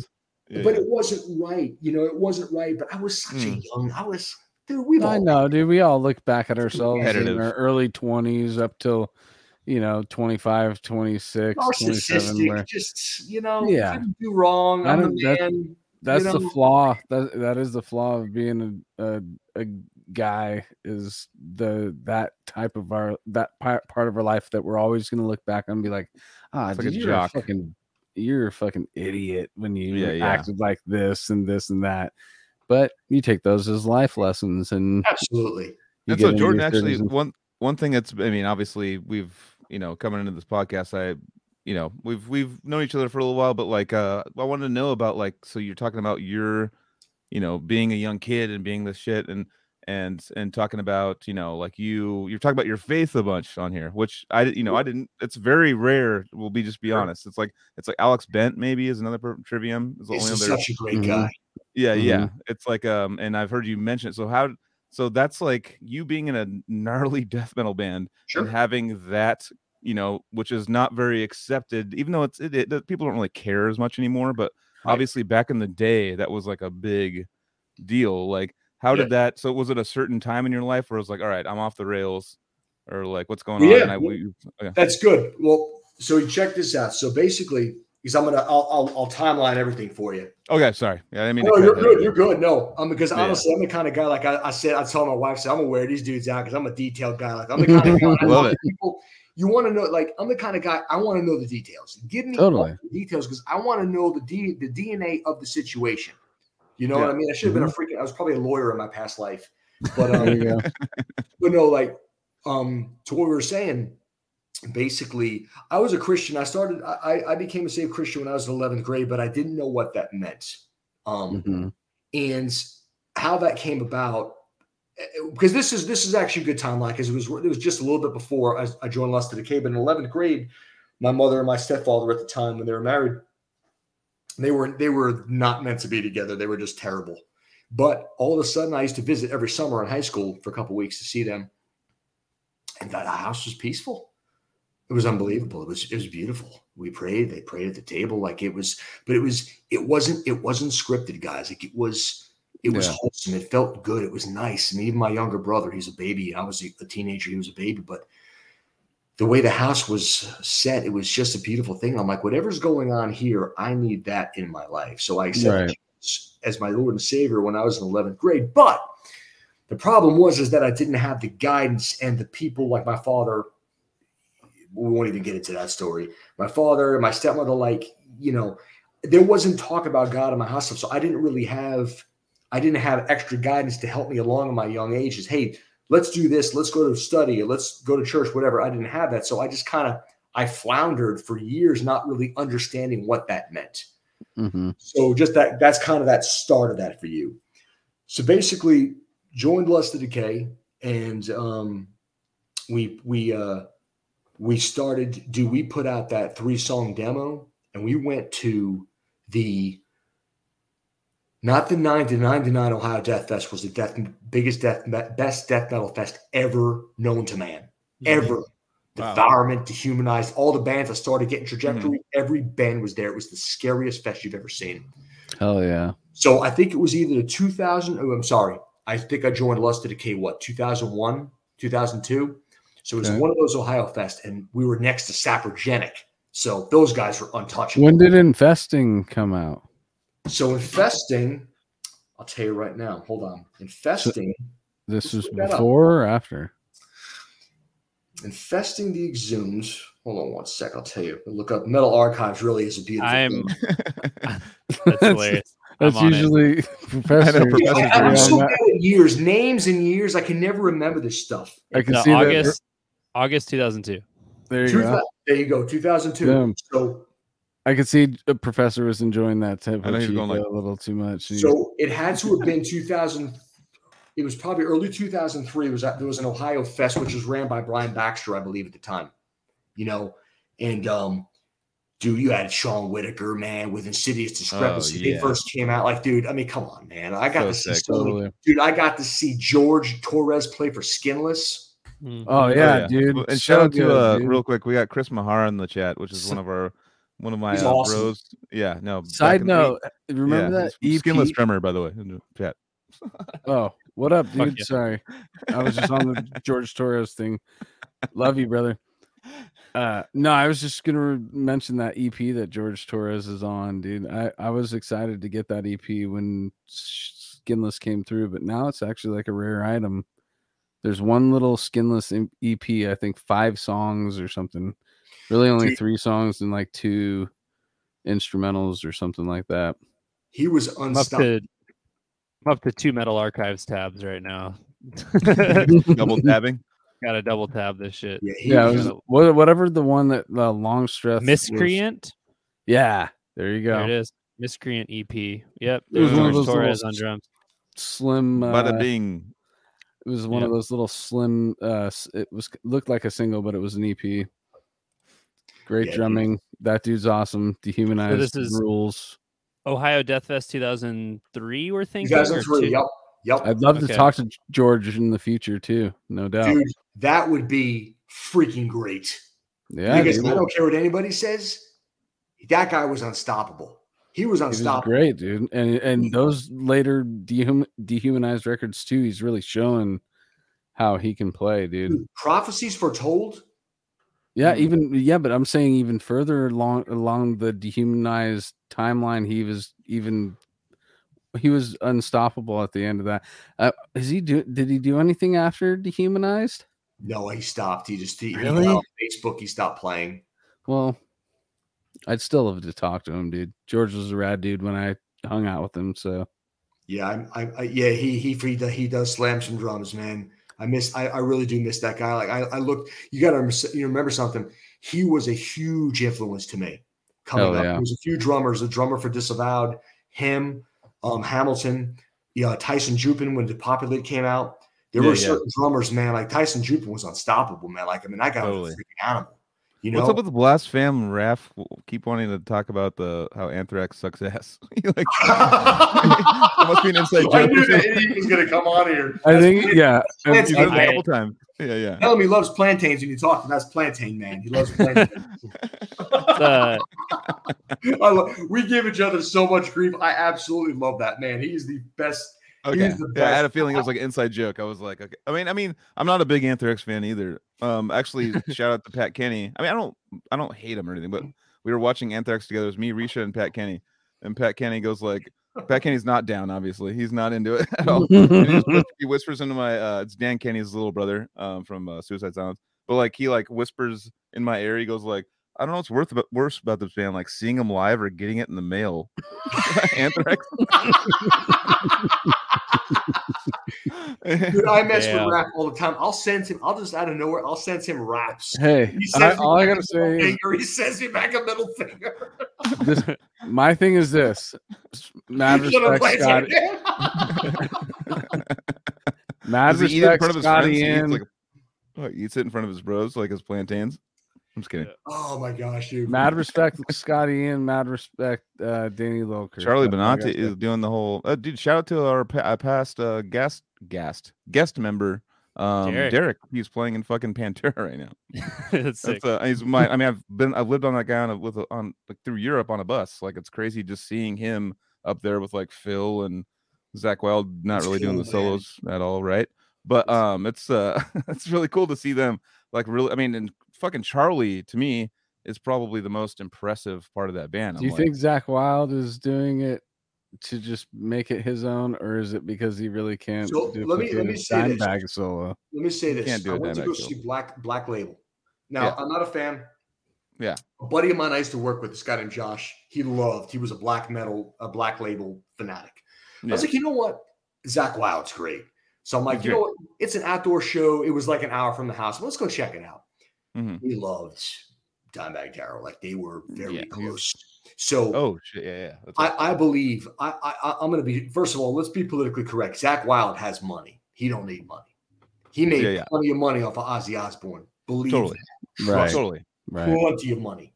So Christmas is not rough at their house. Mm-hmm. Black Label, he's done okay for himself too, and they did all that stuff a lot on their own. Right. So I think they could have paid him farva beans, and I think he would have played. Right. For free. We've done it. Yeah. I think for what he's doing, I got to really sit down and analyze what they were doing. And I believe. Me too. Yeah. For what it is, I think it's great. I think it's cool. It's kind of like I like what he's doing as far as the fact that it's his best fucking friend, and he's up there just jamming, kind of like doing a Zach Wild version of it. I don't think there's only 2 or 3 people I think in the world I've seen ever play guitar like Dimebag, like on. Like everyone's doing things on YouTube nowadays. Like, oh, these kids on YouTube are crazy.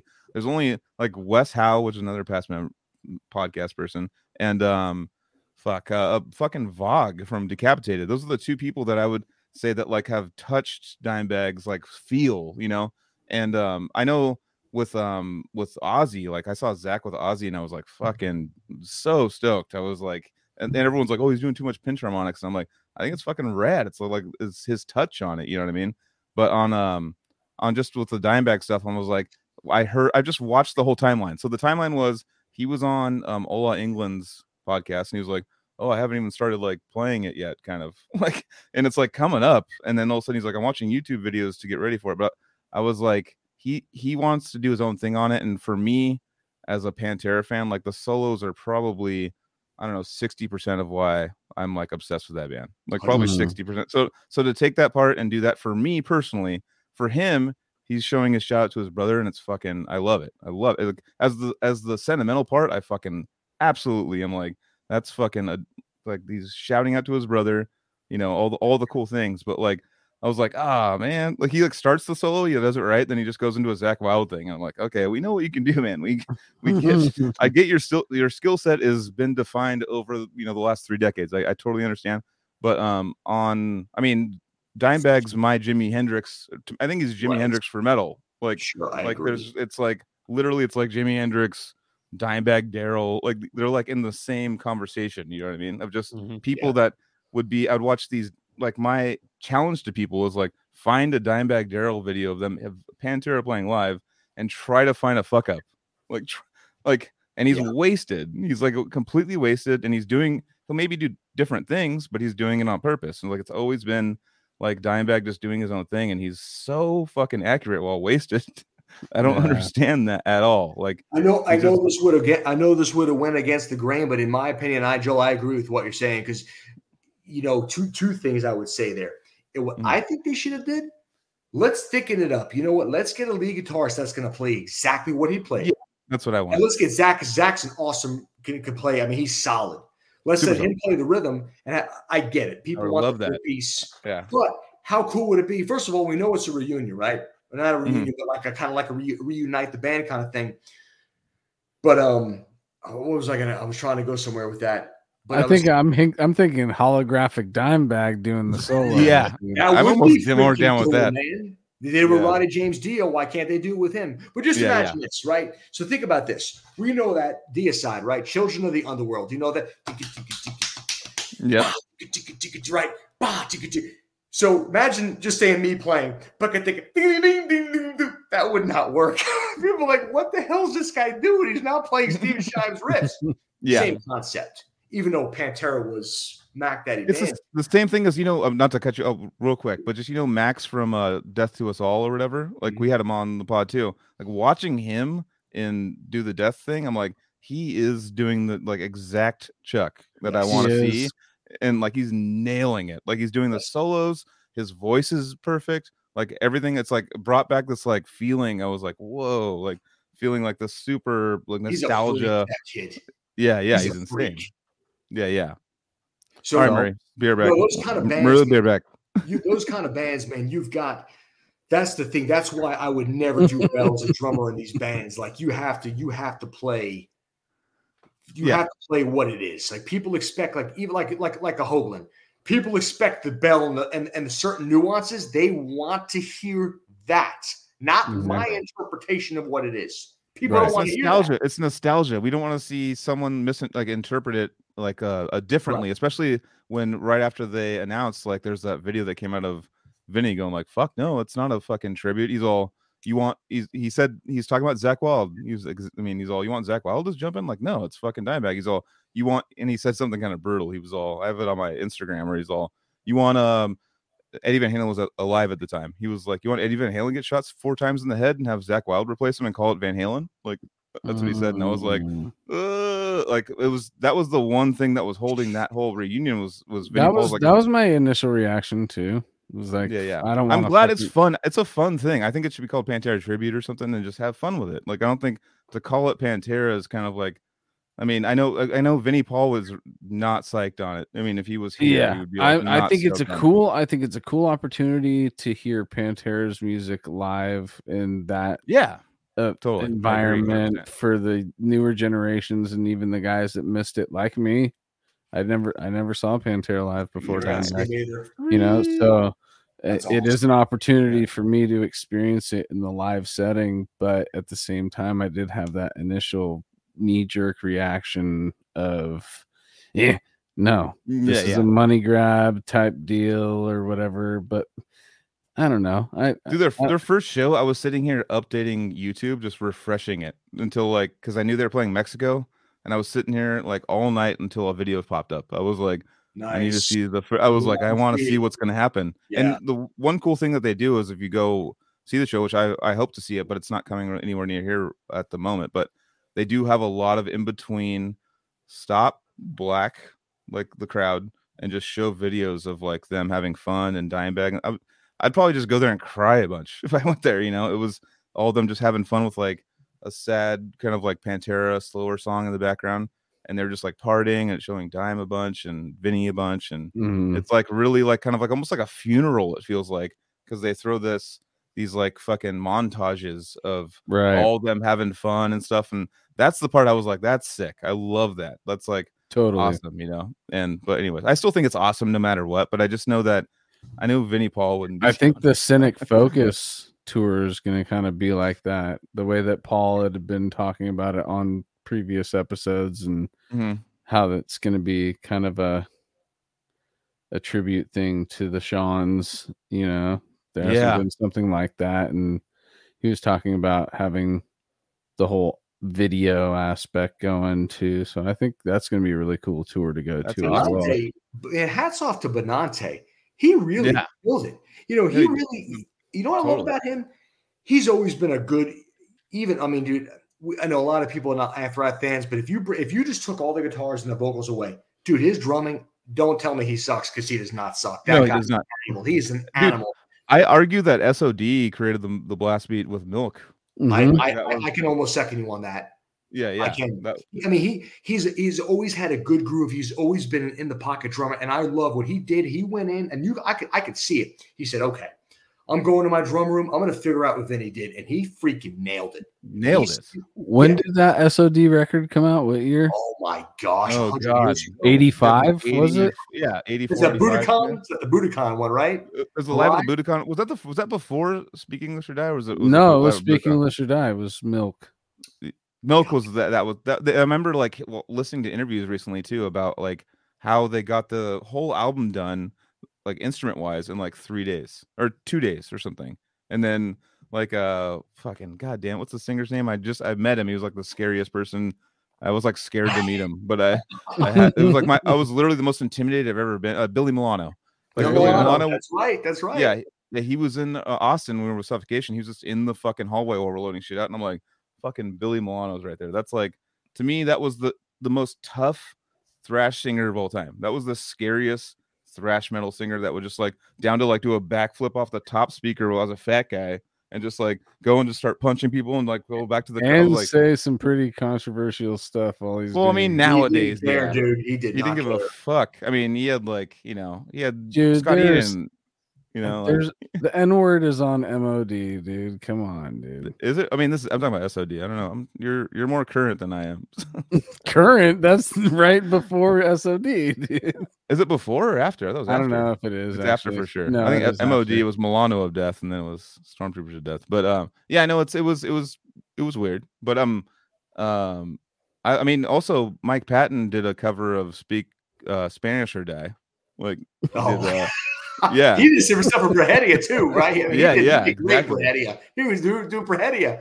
Totally. When I heard Montando Heros, I'm like, this is the best thing I've ever heard. The production sounded like dog crap, and you're thinking there's some ghetto thugs in the Mexican prison recording this album, and it was all to listen to. Totally.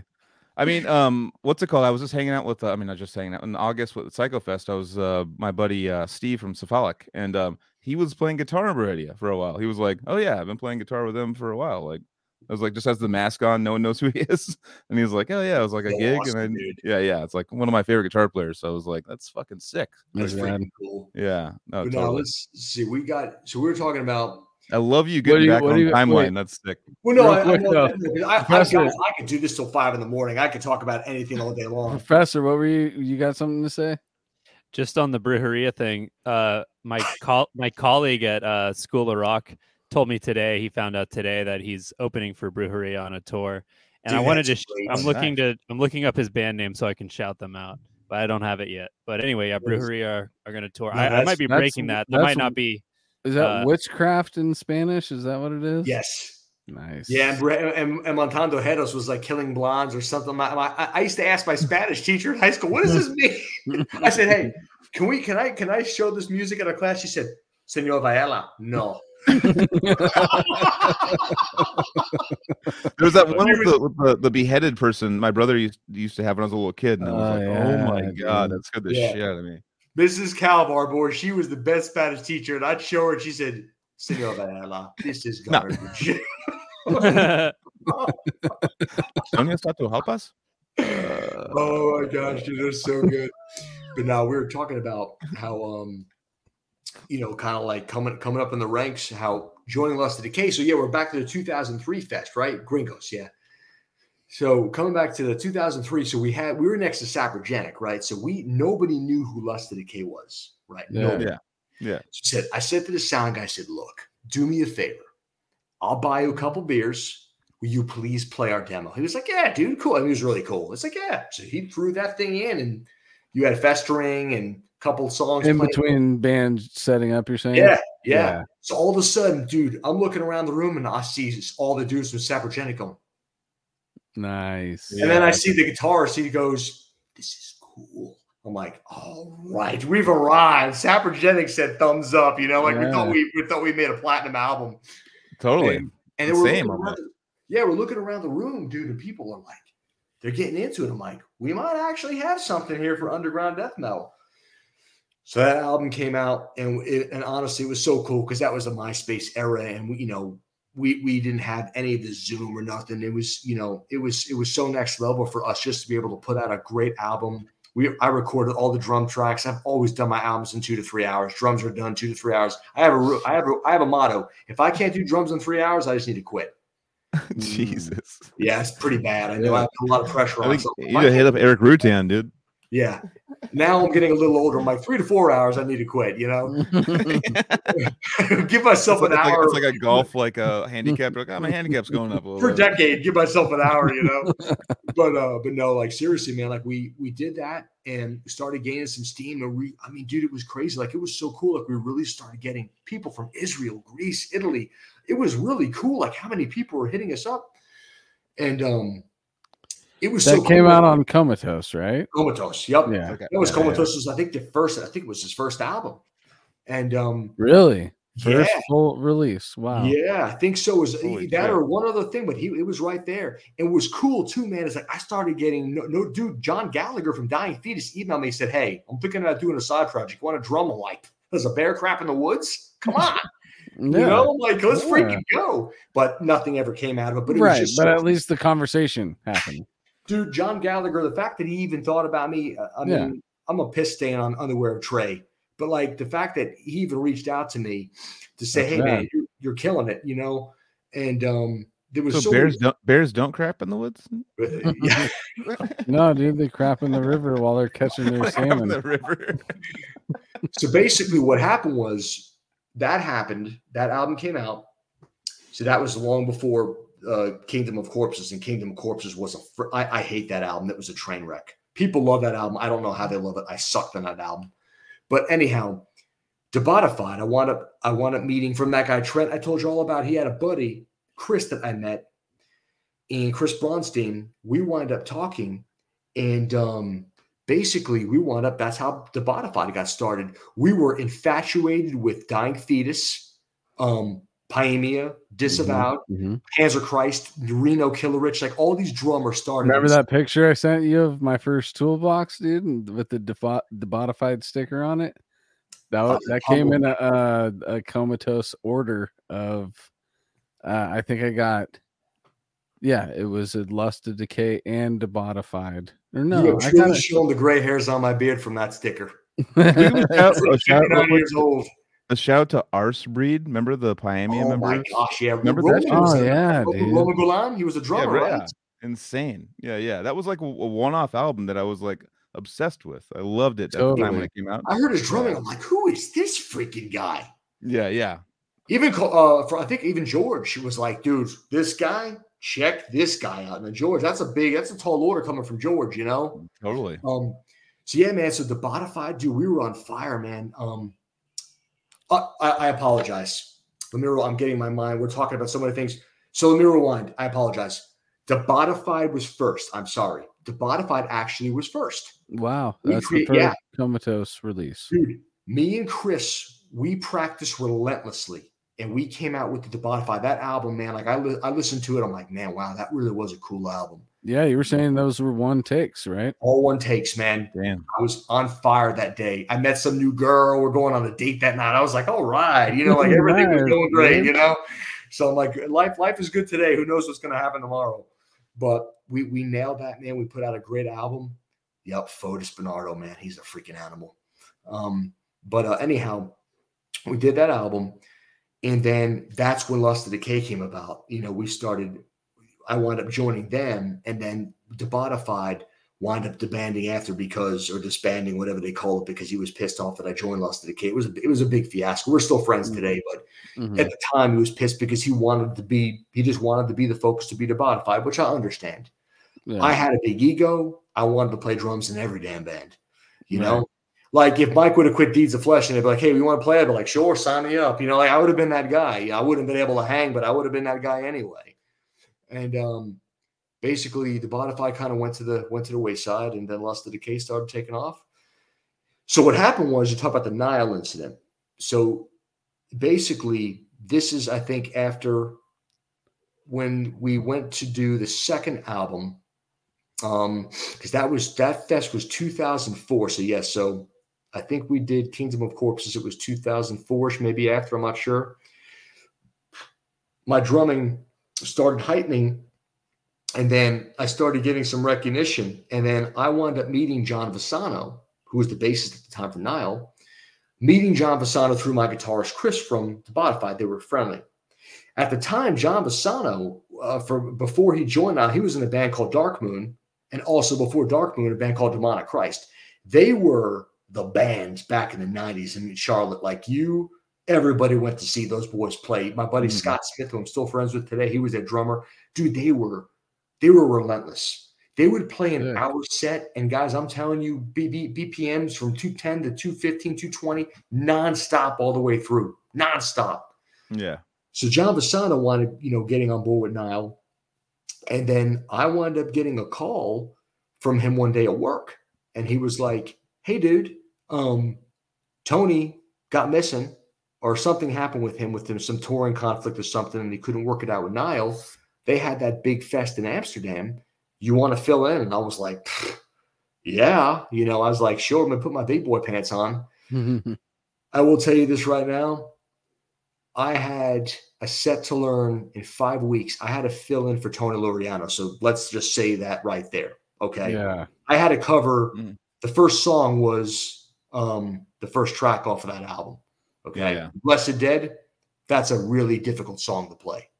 I don't care who the hell you are. Doesn't matter what drummer is that. That is a tough song to play. Even trying to play it to George's click track on YouTube, you're talking to 220 plus BPMs, and the time changes, the signatures are all over the place.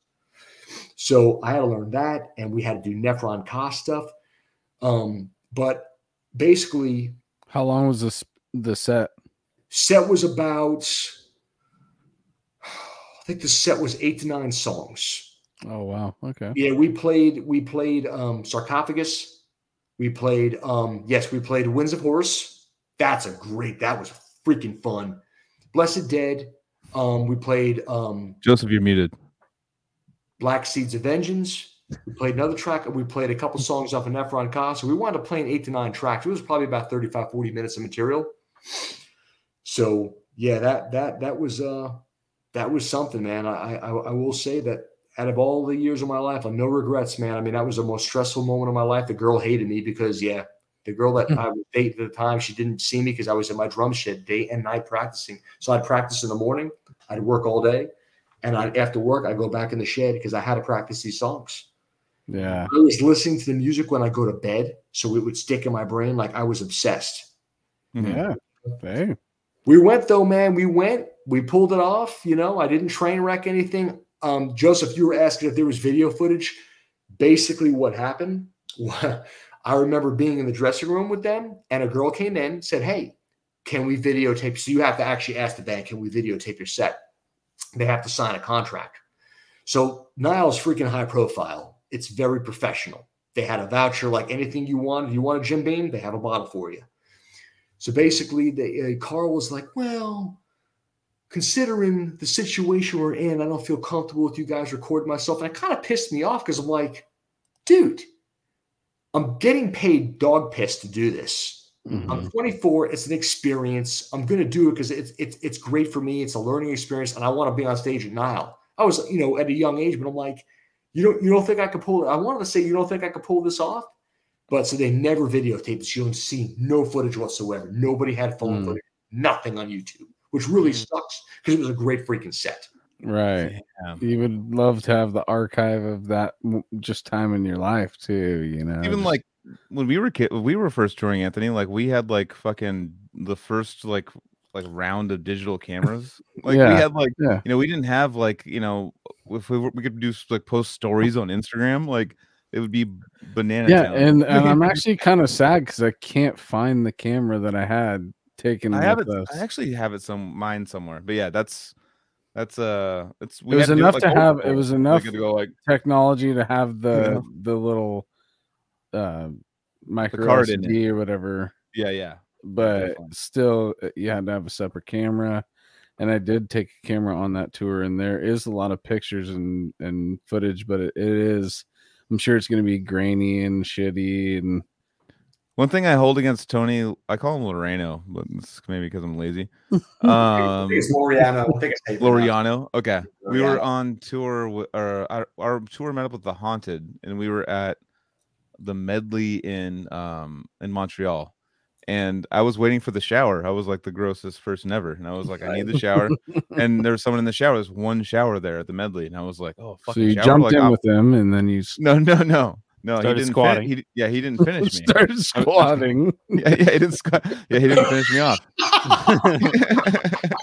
Professor coming through with the straight. No, I was line right there. Dude, my dude. fucking quads were like already murdering right now. I'm in fucking Montreal, dude. I could fucking squat. I'm staying in a squat position for an hour. But I was waiting for the shower. I was sitting there just like with my towel waiting, and then one of the guys from the Hahn or something was using it, and I was like, all right, I get next. I'm psyched. And then the door opens and Tony just walks in and just like goes right in front of me and steals it from me. You, dude. And I didn't even know him yet. And I was like, forever fuck Tony. Because I was like so stinky. I was like looking for it. And I was probably waiting for like 25 minutes. And I was like, I got the next. And then he just goes in and just takes like an hour in there. And I'm like, bro, I gotta like get ready for the show that you're tech. He was teching for The Haunted, I think. And I was like, I was so butthurt. I was like that because the shower was like that's now, prize. like, That's a prize. That's like $7,000 if someone gave me $7,000. Yeah, no, it's true. I can imagine, dude. Like I hear the stories of you guys touring. Like, and it's funny. Like what I was gonna say is that when Carl, like I spoke to Carl on the phone, and I was a young kid. I was making at the time. I was making like 85 grand at like 23. Like that was a lot of money in shows. Yeah, that was like making $150 now. You know, totally. And I was like. And I just say that because I was making good money as a young guy and the profession that I still do today, which I love. I'm a salesman. Awesome. In the supplement industry, like I have a huge passion for health and fitness. So, so like basically when he called me, I said, it was just so cool. Like I was part of that history because I got to see before George even got there. Because Carl came to me like, dude, if things could have been different, if I would have been looking to tour, I might have been their drummer. I'm not being funny. Like I am not a George Colius. I'm me. But they were looking for a drummer and they heard of George and they were already starting to, contact him and get a hold of George. Because what George said is 100% correct. I mean, everything what he said is exactly that timeline. So to hear Dallas playing, Annihilation riffs was so cool. Like this is stuff that wasn't even out yet, man. Yeah. And I remember he was playing some riffs and I was just jamming to it, having fun. He was like, oh, that's a cool riff, So being a part of that, just being in the room with Dallas, because Dallas is a really cool dude. Oh, yeah. Right, dude. We had a great time with him on our episode, dude. Yeah, Dallas is he was a lot of fun. Dallas is more low-key guy. Carl's more of the extrovert businessman. And I got to hang out with John. John's, hardcore, but he was really cool. And I got to know him personally because he doesn't live too far from me in Charlotte. So just being a part of something, dude, looking out and when you see a tent, and I thought there was about 2,000 people. John said, this tent holds 10. Whoa. I was like, there's 10,000 people. Says Jordan, I've done a handful of these. That's 10,000 people. I came out to get my gear. Carl and everybody were already in the backstage, and Carl just came out to get a pedal. I walk out. Everybody's still there. I'm like, why is everybody still here? Dude, I got my trigger, and they all started screaming and chanting something to me. And I'm like, and Carl looked at me. He went, and I'm Here like, we go. Yeah. Dude, I was like, how is this even possible? Like, totally. I suck compared to Tony Laureano and these people. It was humbling, man. You probably let people chat. You probably let people shower better, though. You wouldn't cut somebody in line getting in the shower. You'd wait behind them. You cut me again, I'll cut you. So basically, that happened. And honestly, guys, I will say that from that moment of doing Nile, they kind of like follow the timeline of things that happened. That moment, my drumming started to escalate because I started emulating Tony. That's why you guys know me for all the roles and things that I do. That was Tony Laureano influencing me. Mm-hmm. I started understanding everything he was a 16 notes guy. So everything was bombastic. And everything was that bass drum. Totally. So everything was a metronome with the bass drum. I learned that from Nile. Hey, when you do a drum roll, keep that bass drum going. I learned how to 1-foot blast with Nile because Pete Hamura did 1-foot blast. So I learned how to 1-foot blast with them instead of traditional blasting. I learned a lot understanding really what goes down in the business, just a one-trip seeing really what goes into it. It's a lot, man. I learned that Europeans take metal a hell lot more serious than Americans do. Yeah. It's a really Laureano. It's a really different thing. But going from that, coming back, that's when we started doing Purity. And La Reno. It's a fucking Chris Mahara. Yeah, I love you, buddy. Oh my gosh.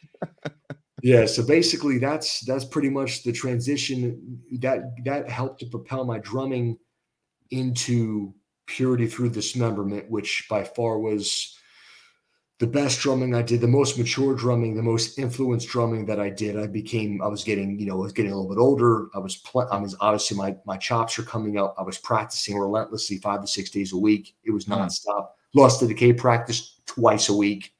We were in it to win it. So unfortunately I couldn't tour because of work. I made sure right away that even at a young age, I'm like, I'm not built to be a touring drummer. I'm too regimented. Like, I hear the stories you guys tell about touring. I would have lost my mind, Joel. Like, I hear the stories you guys talk about when you're decrepit and all this stuff. I'm like, if that would have happened to me, I wasn't mature enough. I would have come unglued.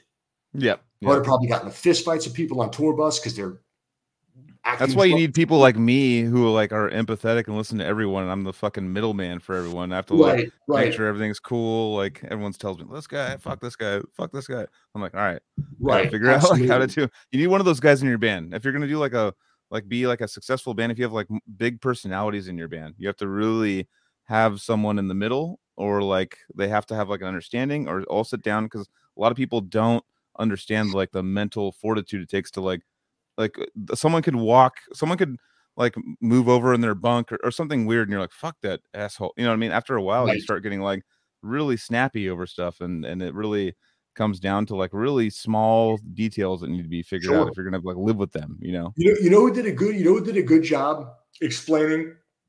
I really love, Joseph, you know him, Eugene from Ryabchenko. He's top notch. I love his diaries. I've watched them all. I messaged him quite a bit, and I said, dude, you really do a good job fundamentally breaking down, hey, you're going to get sick. You're going to this. You're going to be peeing in a cup. You're going to whatever. You're going to be eating like dog crap. You have to find a way to take your supplements, like all kinds of stuff. But Scott from Carnifex did a great job. I love Scott. Dude, they're one of my favorites. Carnifex is, oh my gosh, dude, they're so freaking good. Awesome. Yeah. For deathcore, they are the pinnacle in my opinion. But basically, Scott did a good job saying, hey man, on the bus, there's rules. Like you have to, when you're touring enough, you only go here at a certain time. The back of the bus is for lounging. If you want to do business, that's not the place to do it. Or you want to get down with a chick or whatever the case may, whatever you're doing on tour, that's not the place to do it. It's like he really, it was cool. I respect that because this is what these guys do. That's their livelihood. It's their house. You're in their house. Yeah. Like you're in their living space. Yeah. People get, as humans or animals, you get protective of your space. That's like how it goes. Yeah. I just knew, like, it's kind of funny. Like before we got this on this podcast, I was thinking, I'm just kind of reminiscing a little bit about the past. And it's funny about when we were coming back from the Chicago Fest. Me and Jay are like freaking frack. We make fun of each other. Like Jay and I have been running together since I joined Lost to Decay. We are both the same personalities, which is not good.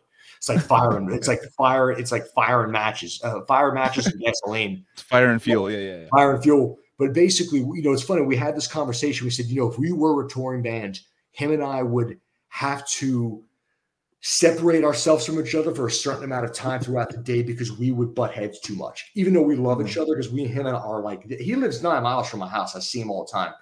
We're like this, but we're so alike and so extroverted that it wouldn't work on the road. So we knew, like you said, you have to have a buffer. You have to have a guy that, like Steve Green, our guitarist, he's real chill. Phil, our bassist, Phil Good, he is like ice cold chill. Brian, our rhythmist, so we have that in the middle. Him and I would have to be, otherwise it wouldn't work. It's like two boundaries, like between like the chill people and between you guys. Sure, we want to punch each other in the face at the end of the tour. There's no doubt. Him and I almost got into it a couple times recording in the studio, because him and I are so strong and we love our music so much. Him and I almost came to blows a couple times. That we knew when to stop as adult men, because I would never want to fight my bandmate. That's not a good place to be. Right. Yeah. But that's when it gets to that point, better hang it up. Hang it up. You guys are done, because if there's that much hate, it goes. My wife and I are in marriage ministry, right, for our church. So we always tell couples, like, not to get off beat here, but you'll see where I'm going with this. We tell couples, if you get to that level of excessiveness, it goes much deeper than the issue. It's not the issue. It goes much deeper down the rabbit hole. It's like ego issue. Yeah, it gets like way deeper. Correct. Yeah. Absolutely. Yeah. So basically, first Lust of Decay came out. We go to the set. We go to Kingdom of Corpses. So I don't know if you guys have blasted that album, but rendition. Basically, we do, guys. This album was an absolute disaster. Material is unbelievable. Steve Green's guitar writing. Steve is, and it's not because he's my guitarist. He is my favorite rhythm guitarist in death metal because he is solid, concrete solid on stage. Barely messes up. It's scary. And the riffs he comes up with, he has his own style. So when you hear it, you're like, that's Lust of Decay. That's Steve Green playing guitar. Yeah, sick. Great album. Do we go to record, right? So we go to the original studio for that we did the first album at. His guy's name is Art Bordeaux. Cool little studio, did a lot of radio broadcasting and stuff out there, but he was a cool dude, kind of a burner, but old school, old soul. And he just kind of knew the lay of the land. And we like what he did with our first album. Mm-hmm. We go there, we set up everything, we play. It sounded like absolute dog crap. So we said, okay, we scrapped that, right? So we wasted a whole freaking weekend on that, right? Check this out. We go to the same studio that did the Debodified album. Now, this was a decent studio, big place. Y'all would have loved this place. It was giant. You had a nice place to put your drums. You had a vocal booth, sound room, the whole 9 yards. The guy did everything himself, right? Went there. Guys, we spent the entire day recording drums, had everything nailed, right? Mm-hmm. Go back, gone. Got erased somehow? Erased the entire studio project. Steven was, first of all, that material is freaking tough to play. Okay. Yeah. We had a good studio, good miking. This guy had like unlimited tracks. Debodify was a good, wholesome death metal sounding album. We were going to get even better than that. Deleted everything on accident. So there went that. Finally, your genius friend Jordan over here said, "Oh, let's check out this project studio, Studio Gray in Charlotte, not too far from my house." This guy did not know what he was doing. He didn't understand death metal. Yeah. We record the whole album there. So the album was done in his studio. Jay said, "Jordan, you don't even understand how many times we went back to his house to mix this thing. They probably went to his house 70 times to mix it, just couldn't get it right. I hate the sound of that album. If we would have done it where we should have done Purity, album would have been a gem. But it is what it is. It's history. The album came out, and Lyle from Defeated Sadness like, "Oh, freaking love that album." I'm like, that's like dog crap. How do you like that album? Yeah. It's because it's dog crap to a lot of people, but to them, like, they find these underground things that they love about it, and it's like everyone's like, well, it's not like it's not, all the popular crowd or whatever's like, it doesn't sound like how it's supposed to sound. But then the people that like are dorks about it are like, that's sick. I like the playing on it. That's what I want. Fuck the sound. Yeah. So remember Despondencies got on acid, that album? I wanted my drums to sound like that. Oh my God. It does not sound like that. Yeah. Okay. Well, we go down the rabbit hole. Anyhow. That album comes out. We have a great response, play a lot of shows, a lot of fests. And then we start writing for Purity, which that album is freaking, that album's You're talking about Domination Through Impurity. Domination Pure Impurity. We'd probably have to have a whole other podcast for that. Dude, that's actually one of my favorite things you've done, dude. Yeah, Masochist, that album was some of the best music I've ever written. Fuck, that was you?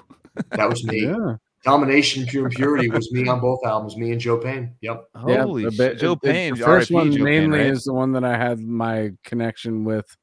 And yeah, dude, that's where we've talked about all the Lust of Decay, Debodified, and Domination Through Impurity solidified you as a great drummer. Thank you. Me. Hearing the range across those three projects and your ability and ideas that you executed on those albums, dude.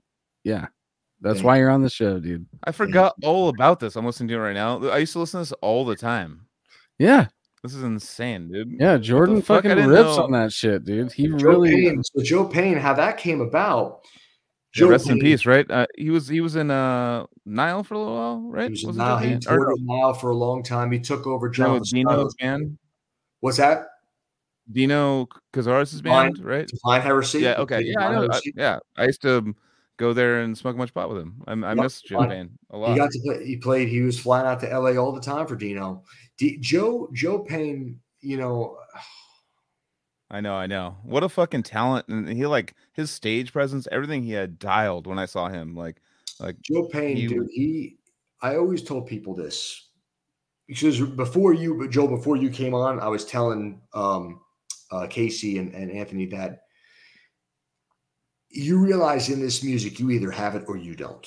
Mm-hmm. And then the guys that get it, they have to work really hard to get there. And I madly respect that because what we do is really difficult. Death metal is really difficult. It takes grit.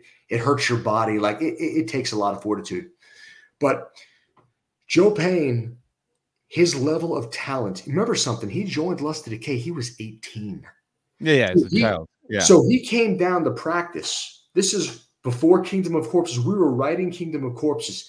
We gave him Cognitive Decimation, which is still one of my favorite songs, a couple other songs to memorize. Dude, that kid, within 1 week, learned the material, came down. That kid was windmilling the entire time. Oh, yeah. And didn't miss a freaking note. Totally. No, I noticed that about him too. Like seeing him live. Like I remember he reminds me actually a lot of we've had him on recently, Mike Leon. Like 100%. Kind of this, like he's kind of this guy that's like made for his position. Like he was thrown into like, I don't know, a humongous band when he was a kid and just nailed it. And freak talent. Yeah, totally. It's uncanny. You can't write it. You either have it or you don't. Your nervous system moves a certain way. His body was meant. That kid could have played for Garth Brooks. He could have played for anybody. Yeah, he could have played dive bar metal. He could have played for freaking Tina Turner. He could have done whatever he wanted to do with it. Out of Atlanta, I want to say, right? He was out of Georgia, correct. Georgia. Okay. He lived in the Carolinas. We met him because Ryan Menino was our rhythm guitarist for Lust to Decay for a minute. He was actually a very good guitarist, this kid. We met, he's like, hey, my buddy Joe plays bass. I'm like, dude, bring him down. We need a bassist. Yeah. We came down. And then after that, him and I got very close. And then we said, he was a Meshuggah fanatic.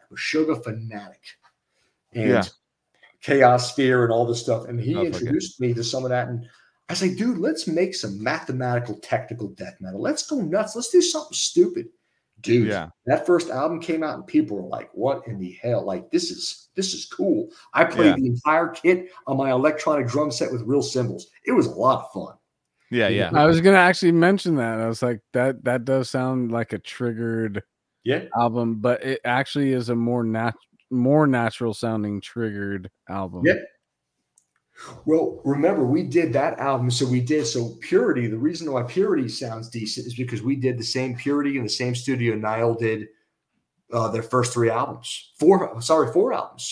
We went to the Sound Lab, which I miss so much. When I went to contact Bob Moore, he was a sound engineer. Him and I worked together so good because he was the opposite of me. Calm, cool, collective, quiet dude, but smart and knew how to mix, man, knew how to run a board. And I went to call the guy, no answer, no nothing. I wound up getting a hold of Krishloff from Lecherous Nocturne. Oh, yeah. I was like, dude, what's going on with this? He's like, dude, he closed shop a while ago because everybody's recording at their house now. So he's losing business left and right, and he didn't charge a lot. He was like $35 an hour. It wasn't bad. Mm-hmm. That's cheap, You do like an 8-hour block for $350. Like, it wasn't bad. Right. We did our both Domination albums were done there. The Masochist I did on real drums. I actually had a custom-made kit from Mark Ross Percussion, maybe a custom-made drum kit, which I did Kingdom of Corpses and Masochist on. That album, Vaughn Young from Lividity, he had Epitomite Productions. He signed us. And I'm going to tell you something. He gave us, I'm talking a Rockstar budget to do that album. Like, it wasn't like, here's $1,000. Like, it was multis of $1,000 to do this album. Very generous. He loved that band, Oh, yeah. So it was really cool to do that with him. And we put out unfortunately, it never really got the notoriety it needed because we just, we didn't tour. we could have been like a Putrid Pile with just two dudes, you know, like it would have been cool if we would have been able to tour, but it just didn't gain the steam it needed to. So the third Lust of the Decay came out, and that album was even like Eric, God rest his soul. He contacted Steve. He said, "You boys really stepped it up on this album," which is really cool. Oh yeah. He was doing trades at Unique and stuff, and he was buying some stuff from Unique. And Eric's like, "You boys stepped it up on this album." And that album, yes, no, definitely. Lindmark, I miss that guy. He was such a me too, man. Good man, dude. Such a good dude. Oh yeah, totally. I know. Are you talking about Purity Through Dismemberment? Yes, sir. Okay. So that album, man, it was actually pretty cool. That album, man, that's when I started really getting crafty. I said I had a good, actually, this kit right here that you're seeing right there. Sick. Yeah. That's the same kit I did for Domination Through Impurity, and I did for actually Purity Through Dismemberment. I recorded all the toms. And I actually utilized the electronic chinas because they sounded so good. In his studio, he knew how to blend everything good. I used real cymbals too, and I used a real snare drum. And obviously, I used a D5 trigger at the time with my Roland kick pad, which I'm known for. I play live with it all the time. Mm-hmm. So we that album came out, and that was Big Boy Pants we filled on that album. And then pretty much we rode the coattails on that album for a while. Things got stale. We were driving. I mean, going to Steve's house was 40 miles there and 40 miles back, dude. I did that twice a week. It got old after a long time. You know, we weren't progressing. See, I'm the kind of guy, man, that I have to have a goal. Like I have to progress. So, like for instance, my Second and Conquered album, I don't even have the physical copies. Hopefully, they land tomorrow at my house. I already have album 3 written, album 4 written. I'm getting ready to start writing album 5. I have to have something going on. I can't stay stagnant. I can't rest on my laurels. Right. Otherwise, what are we doing here? Right. Like, what are we doing? How are we going to become better? Or are we just going to suck and stay the same?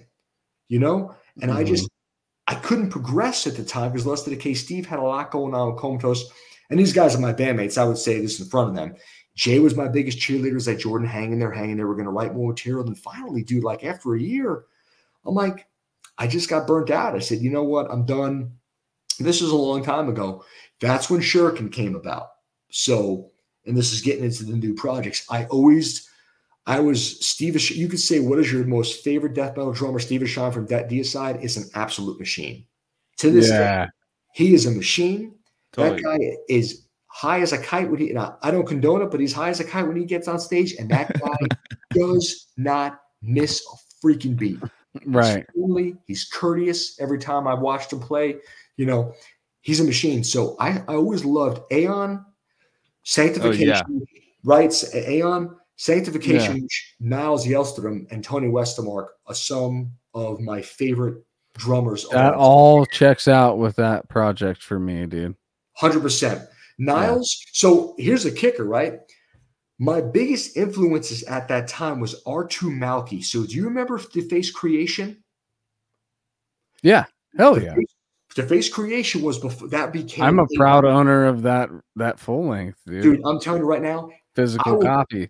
That is the best death metal album of all time. I could put that album on repeat all day long and never get tired. Thank you so much for mentioning that because I'm going to be listening to that tomorrow, dude. All right, can we say it again? Because like we said, Domination Through Impurity. I'm listening to it while we're talking right now, and I'm like, Deface Creation is pre-Aeon, right? Like, okay. Deface Creation is pre-Aeon. So check this out. It had all the Daniel Lemming and all the guys from Aeon are in that band. Tommy Dahlstrom, all those guys, but it had R2 Malky. That kid is a Viking. When you blast that album, listen to his precision. There is nothing triggered on that album. Everything is acoustic. That guy is, first of all, he's a big Swede. He's a big dude. Tommy Dahlstrom said, we've had amazing drummers, but he's still my favorite because he beats the living dog piss out of his drums. And R2 Malky, I heard Deface Creation. I got pissed off for coming home from a fest. I'm like, who is this freaking band? Jay was like, dude, it's these dudes from Sweden. I'm listening to this band. I'm like, this freaking drummer's a machine. Yeah. I'm listening to Mike Hamilton. I hear freaking Depopulate with Tyson on there. I'm like, that's it. I got to learn how to play double bass for 1, 2, 3 minute runs. And then that's how things started progressing. That's how Shuriken came. I said, I want a project that starts to sound like a mini Deicide. Of course, they're nothing on my guitar. I can't play guitar like that. But basically, I love playing guitar. I love playing bass. I said, I'm going to do all the instruments. Jay, I want you to sound like Glenn Benton on crack. I said, just freaking go. And dude, we put out the first Shuriken in 2005, which was really received well. People really enjoyed it. It gave them that old school kind of thrashy Deicide sound, nothing over the top, but it was in your face. It had good groove. It had meter. It stuck on time. Then my drumming started getting a lot faster. My double bass started getting more erratic, and I started being able to do, longer runs. And then that's when Resuscitating the Bile came out, which I think was 2012. We did that album. And guys, not going to lie to you, after that album happened, I started getting more spiritual. I started walking, and Joel, this kind of gets into what we were talking about. I wanted to try to keep you guys on basis to see what finally after my question. All that was great. All this culminates. So basically, what happened was I've always been a huge fan of Dan Swano. Genius. Dan Swano's a genius. Scott Burns, Dance, all these guys are geniuses. But Dan Swano, that guy could barbecue good. That guy could do everything good. Give him a glass of water, he'll make it better than anybody. Like hole in one. He's just. It'll be the perfect temperature, right amount of ice. Look at his roster. Look at the bands he's recorded, and look at the stuff he's done with Moon Towers, for crying out loud. Look at Edge of Sanity's Crimson Dew. Oh yeah, he did all of that. Jesus. Who can do all that's of a fucking that's like a Queensryche of like crazy metal. Yeah. No, dude, he's an animal. So I got really inspired by him, and I did Symphony and Acrimony, which became Unconquered. So Symphony and Acrimony, you're probably not as familiar with. I went to release that. That was my solo project. That was my spiritual Christian, but I was very young. I wasn't a mature Christian. I was scared to say Jesus Christ on there because I was afraid people would give me the middle finger. I just wasn't spiritually mature, but it was all positive. It all had underlying tones of Christianity, but it was basically, I wanted to do a 30-minute long song. And that's what it was, a 30-minute long saga song, which was produced to the hilt. It was done at the same studio with Bob Moore Sound Lab, but dude, it was polished. Fuck yeah. And I was supposed to put that on Deathgasm with Evan. Now he's no longer. Remember Deathgasm? Oh, hell yeah. So Evan was like, hey, man, I saw him at the Illinois Metal Fest with Lust of Decay was playing. I let him hear some material. He was all about it. He's like, I really hope it's not too over the top spiritual. I'm like, Evan, look, it's my creativity. It's what I'm doing, but I'm entrusting you to put out a good album. He's like, all right, let's do it. I recorded the album. Came out good. I gave it to him. I don't hear from him, right? So I'm like, this guy just gave me $1,200 to record an album, which back in the day you could do a lot with in a studio. And I'm like $9 million now, right? Now, exactly. Back in 2005, 2006, $1,200, $2,000, you could have got a pretty Mac Daddy recording. Yeah, totally. Yeah. You're looking at a 36-track studio, whatever. So basically, and this isn't me bad-mouthing him, but this is just history of exactly what happened. He wouldn't respond to my emails, nothing. So I talked to Steve, my boy Steve from Comatose. I said, Steve, have you talked to Evan? Steve's like, he's pretty pissed. I'm like, about what? I said, I gave him a good album. He's like, oh, it's too Christian for him. And I'm like, oh my gosh, dude. Yeah. I mean, back then, what year was this? This was, dude, Symphony and Acrimony, I think, came out in like 2005, 2006. Okay. Yeah. Yeah, metal's been pretty dominated by just like the like anti-Christian, of like, course. you know what I mean? That's one thing. The beginning of it, Venom and all those guys, it wasn't about God. None of it was about God. And most of them, they're just talking about like a lore and horror story or whatever, right. To get people in a thing, and like, and not saying that they're Christian, but saying that they're kind of like they want to like tell a story that's scary or like have that into it. You know what I mean? Absolutely. So come to find out, Steve's like, yeah, dude, I don't know what it is, but he's pretty upset. I'm like, oh my gosh, freaking girl drama. So I texted him, I emailed the guy. I could get a lot more brutally honest, but I'm going to keep it politically correct in a podcast. And I sent him an email. I said, hey, dude, I'm like, Steve said you're upset with me, so let's get this hashed out. I get an email back. Yeah, I'm frustrated. The logo even looks Christian, a Christian logo. I'm like, bro, stop. Whatever you're smoking, please get off of it and do something else. I'm like, the logo, I had my buddy do it. It's a nice, clean, proper logo. It doesn't have any crosses, nothing crazy. It's a nice logo. Yeah. And he's like, yeah, I love parts of the album, certain parts I didn't love, and it was just too Christian for me. And I'm like, he's like, you know what? Consider the $1,200 a gift. I'm like, don't threaten me with a good time. Thank you. Thank you for the money. You want to piss away a good album? Good for you. Congratulations. I'll take your paycheck. I was really angry about that. But Vaughn, who I'm still very friendly with, he was very open to many kinds of metal. And he's like, I love it. So he wound up putting it out on Epitomite. And we remixed it, we remastered it, and it wound up sounding 3 times better, thicker, better trigger sound. Then after that, guys, honestly, I can't really remember much that I did after that. I think, I forget. I did the Cesspool of Vermin thing came up. Jay did with Derek. Wait, before we move on, I just want to make one more statement that I was just thinking about, which is I've always applauded Christian metal bands because they're trying to be not like rebellious against metal. They're like rebellious. It's a voice. They're saying here's a medium where we're, most of the time the brunt of the joke or just overall just hated. Sure. Here we're gonna come into this medium and we're gonna just have a voice in it, and there's been a few acts that stood out with me, like Crimson Thorn was a pretty brutal dude. Luke Reno is a freaking animal, man. Right, dude. And X-Toll, they were great. Right, all these, and I just always applauded that because technically have always been on the sidelines of the religion thing since high school. Maybe I decided after that I was an atheist for a little bit, and so I was always on the sidelines. Now I'm definitely in the agnostic area as a 38-year-old man, and I just applaud anything that makes people happy. If it doesn't like impose on anything else that you're doing in your life and they're stoked, like why the fuck? And that's why Joel's one of my best friends, because that's exactly where I'm at, dude. Like, I like people happy. I like humans that are happy. It's like, yes, you're absolutely. The thing is, man, is that album came out, and again, it was a very early time.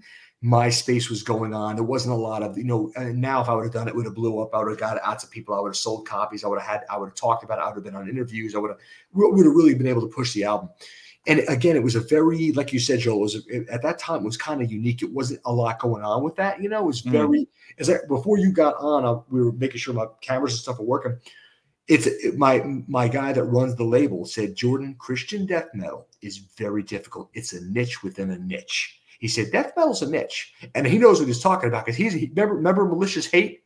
The old dude, he was the front man for Malicious Hate back in the day. Now he's a Reformed Christian who runs this label. So he knows what he's talking about. He's an OG. He's been doing this for 1 million years. Mm-hmm.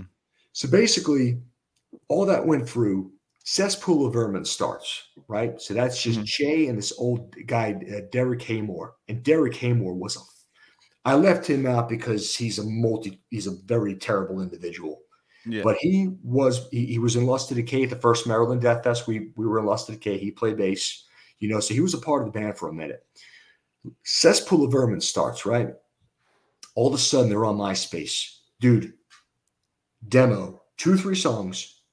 They put this up one day. They already have like 2,000 views. I'm like, back then, that was legit. Yeah. You were going nuts over it. I mean, I was like, He was like, dude, you want a drum? I'm like, yeah, let's do it. So I had a month to learn the songs. We went in the same studio with Bob Moore. And that album was that first Cesspool of Vermin. That was a thick album, dude. Brutal album. You're right. I hate the cover art. I didn't even know what that was going to be like, dude. Jay had death threats from PETA. Ooh, PETA was, bro. When I saw the cover, I'm like, Jay, what are you doing? a girl getting humped by a pig. Like, what are we talking about here? I'm like, it's like all the art you put your like heart and soul into. It's just like a pig, like fucking dude. And it looks real. Like the scary thing is, like we had a Phlegaton art. He was really good, and Phlegaton did a lot of crazy albums. He did so many. I think he did a couple Comatose albums. And but it looked real. And I was like, dude, I ain't got no part of that, man. I was just a drummer. And I jumped ship quick on that crap because I'm not dealing with it, That's what I kind of figured with you, and your faith and all that. I was like, I know for a fact that with all the album covers and content that comes along with all these albums, I know he's just like, you know what? I'm just contributing my craft. I'm going to do the best at my instrument for this project. I enjoy playing this style of music, but everybody else has free reign at all the other bullshit. Because I was like, there's no way that this guy condones that necessarily, other than but you can just you can separate yourself from that. You just know. I mean, hearing your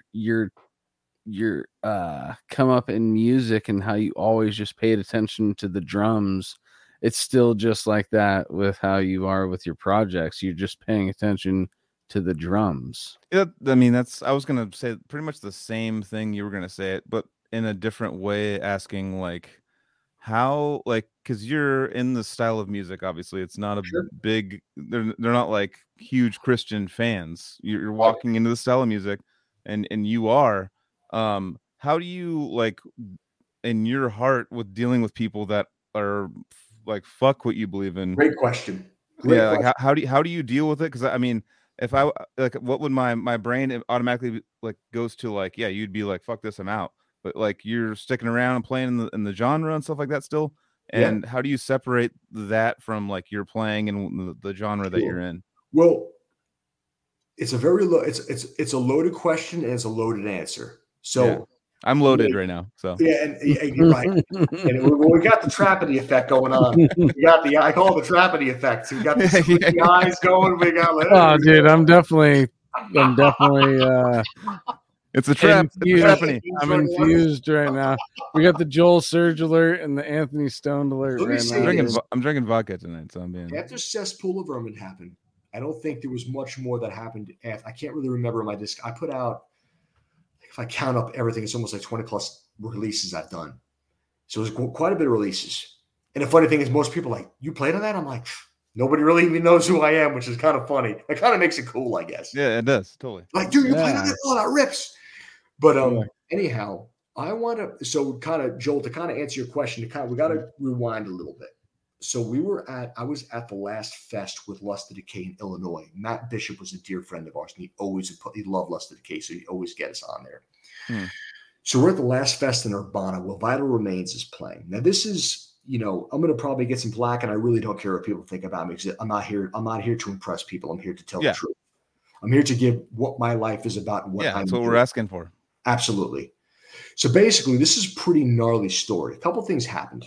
Number one, I started getting burnt out. Now, obviously, I'm in love with Lust of Decay. We're actually going to put out a new material, and I cannot wait till you guys hear it. It's so freaking good. I'm so down. Oh, yeah. Guys, I honestly cannot wait till you hear the new material. No, I hear you mention it when you post your videos, and we get a little glimpse of what's going down, dude. And I enjoy watching those videos a lot, dude. Yeah, it's gonna be a lot of fun. What's great too? We're having fun doing it, and that's what counts. We're totally.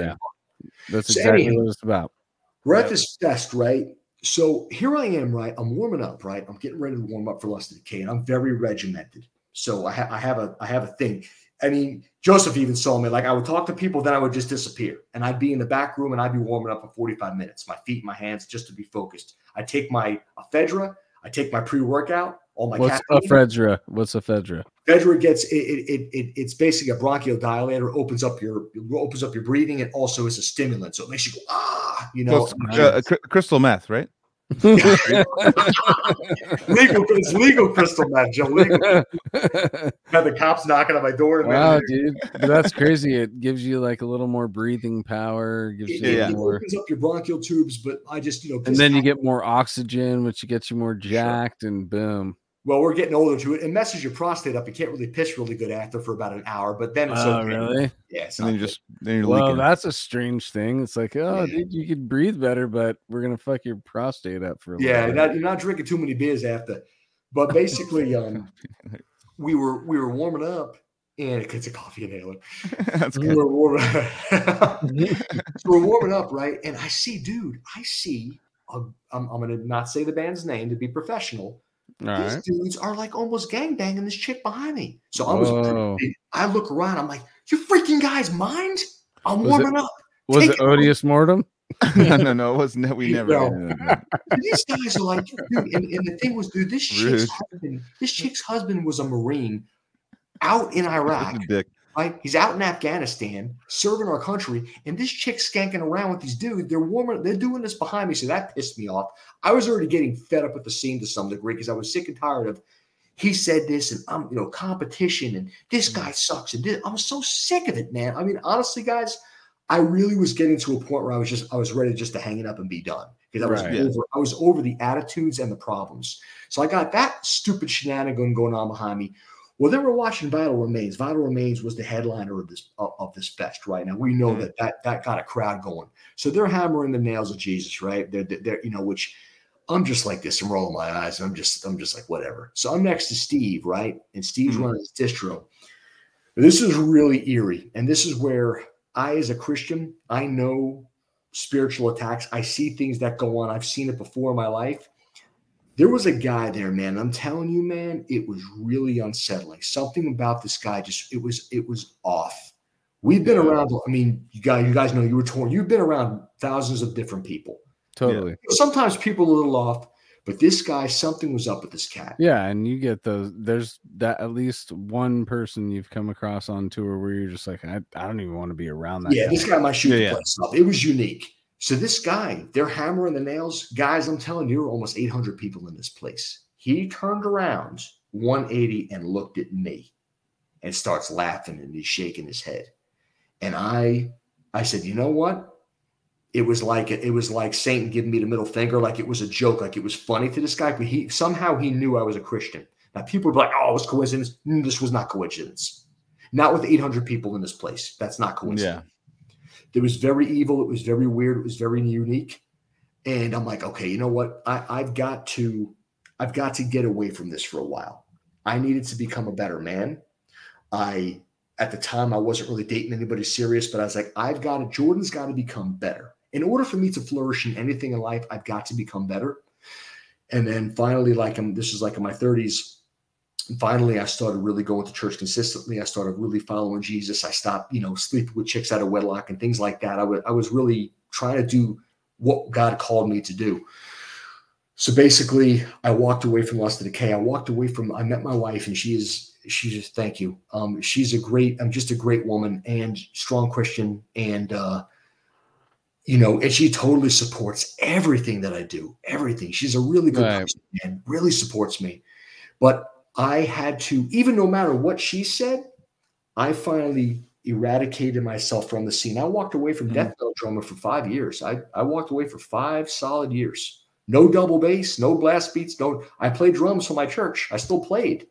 I never stopped doing that because God gave me hands and feet to play. He's given me a body to play for him. My talents are through him. So what happened was how In Concord came about was, and Joel, this is answering your question. I know I have to piss really bad, so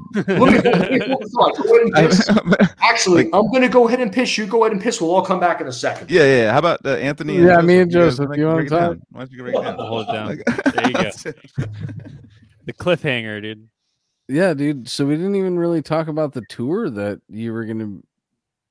Last of Lucy and Dreamer just talked about some shows. It's a show. Dude. It's a single show. Just a show. Shit. I thought it was a tour, dude. What's it? It's going to be a weekend for Lost of Lucy. So the tour is Aetherius, who I played when I played drums for Ominous Ruin on the August tour. That was Aetherius headlining. So they're out on a tour again, and when they come through California, they're doing San Diego, Long Beach. That will be both with Lost of Lucy. The Long Beach show, we're adding Dreamer, so I'll do a double duty night. Dude, how cool is that, dude? We've been talking about Dreamer for a long time. Now Dreamer has some things going on that's exciting because, in all honesty, I thought since Zenith Passage just been snowballing pretty fast lately. I thought Dreamer was going to be a back burner thing. So what happened was Chris joined Zenith, and it was on the back burner last year. And as soon as he went into the studio with Zenith, we are in touch with that producer, and that producer is going to do the Dreamer record. And we are currently recording all the material for the record, starting pretty much right now until April. So we're in recording mode right now. That's it. Really, at the same time. On Dreamer, dude, I'm telling you right now, you're a freaking freak. Well, thank you. Man. No, I mean, seriously, a madman. Joe, when I didn't know who you were, like I remember I befriended you on Facebook. I heard of you, and I'm like, let me check this guy out, dude. Yeah, dude. I'm like, what is this? I mean, and you know what I love about you? You're such a nice, quiet, like you're the opposite of me. Such a quiet, humble guy, and I really gravitate to that. So when I see a drummer that's like of your demeanor, just low, cool, calm, professional dude, married man, and you're getting after it like that, like that's like your little left field. You know what I mean? Mm-hmm. So to see you fill the shoes and drum the way you do, dude, if you guys got that Dreamer on a label. We were just talking about that. That was like the topic of, me and Anthony While Your Way. We are going to record the record independently, but we have talks with labels who might pick it up after it's recorded. We are working with a very good vocalist. We're going to announce the vocalist. I was at his house yesterday with the local members in LA. We're going over the demos of the vocal material. It's going to be fucking rad, man. That album is going to be really sick. And beyond that, Chris Beatty has the next album already written. He's sitting on another EP that I don't know what we'll do, but we have a whole other EP. So this is like, if a label wants to sign, it's like, we can tell you what the plans are for the next 5 or so years. So we got it going already. It's funny. You guys, like I heard your stuff is next level. And I was going to give a shout out. Like, dude, I emailed Maddie Way. I said, Maddie, I said, it's been a minute. How you doing? I said, look, I'm telling you right now, I know metal. And I know talent. There's a band you got to hear because this is the next Psycrop. These guys are the Psycroptic of the USA. Wounds from Illinois. Mm-hmm. Drop the mic. My boy Nate is one of the. I'm telling you, that it's bold statement, and I am a metal snob. A lot of the, like I always give Rafael Fernandez grief because he's such an awesome guy. Because dude, he listens to everything. I am not that guy, and my boy Nate. Not only are we just very close friends, and he's one of the most amazing drummers I've ever seen. But dude, when I got to watch them live, it was watching Psycroptic on stage. He's Psycroptic of Illinois. I mean, little Illinois. Yeah, I've heard of the band, but I've actually never checked it out. I'll peep it. Anthony, I'm telling you, these boys are next damn level. I sent the guitarist a message the other day. I said, bro, whatever you do not stop what you're doing because you won't get that back. You need to pursue this. What band? I was pissing. Wounds. Wounds. Okay. So their first EP is their first is outstanding. I got to hear their full length. Mm-hmm. Unique Leader or Unique Leader. 100%. I was telling Anthony. I sent Maddie a message. I said you need to hear this band. Nice. These boys are the real damn deal. Oh yeah. All right. So, we'll peep it. So we're talking about so we're talking about how I walked away from the scene. After that happened, and I came back home and just honestly, man, I just, I had my drums in storage, and I just, I was going to church playing. I was playing all the time at church serving because I really love that. And just, really reading God's word every day, really focusing on prayer, focusing on just serving and just working hard, just working out, just things that I do normally, but just really cutting out the cursing. I was never a drinker. I mean, you saw me have a couple beers tonight, but I allow myself a beer a day. That's really it. I never got drunk. Oh, good. I've never been high. Never been drunk. And I'm not judging you. You're high on alcohol, though, a little bit. Yeah, absolutely. A couple of I'm a fan of some good brew. Yeah. But even then, I never even drank. I wasn't doing anything. Yeah. But once I met my wife, we were really courting each other. And like I said, I'm getting to a place to really answer your question, Joel. Yeah. That I realized for I had like a $10,000 CD collection. I threw everything in the trash.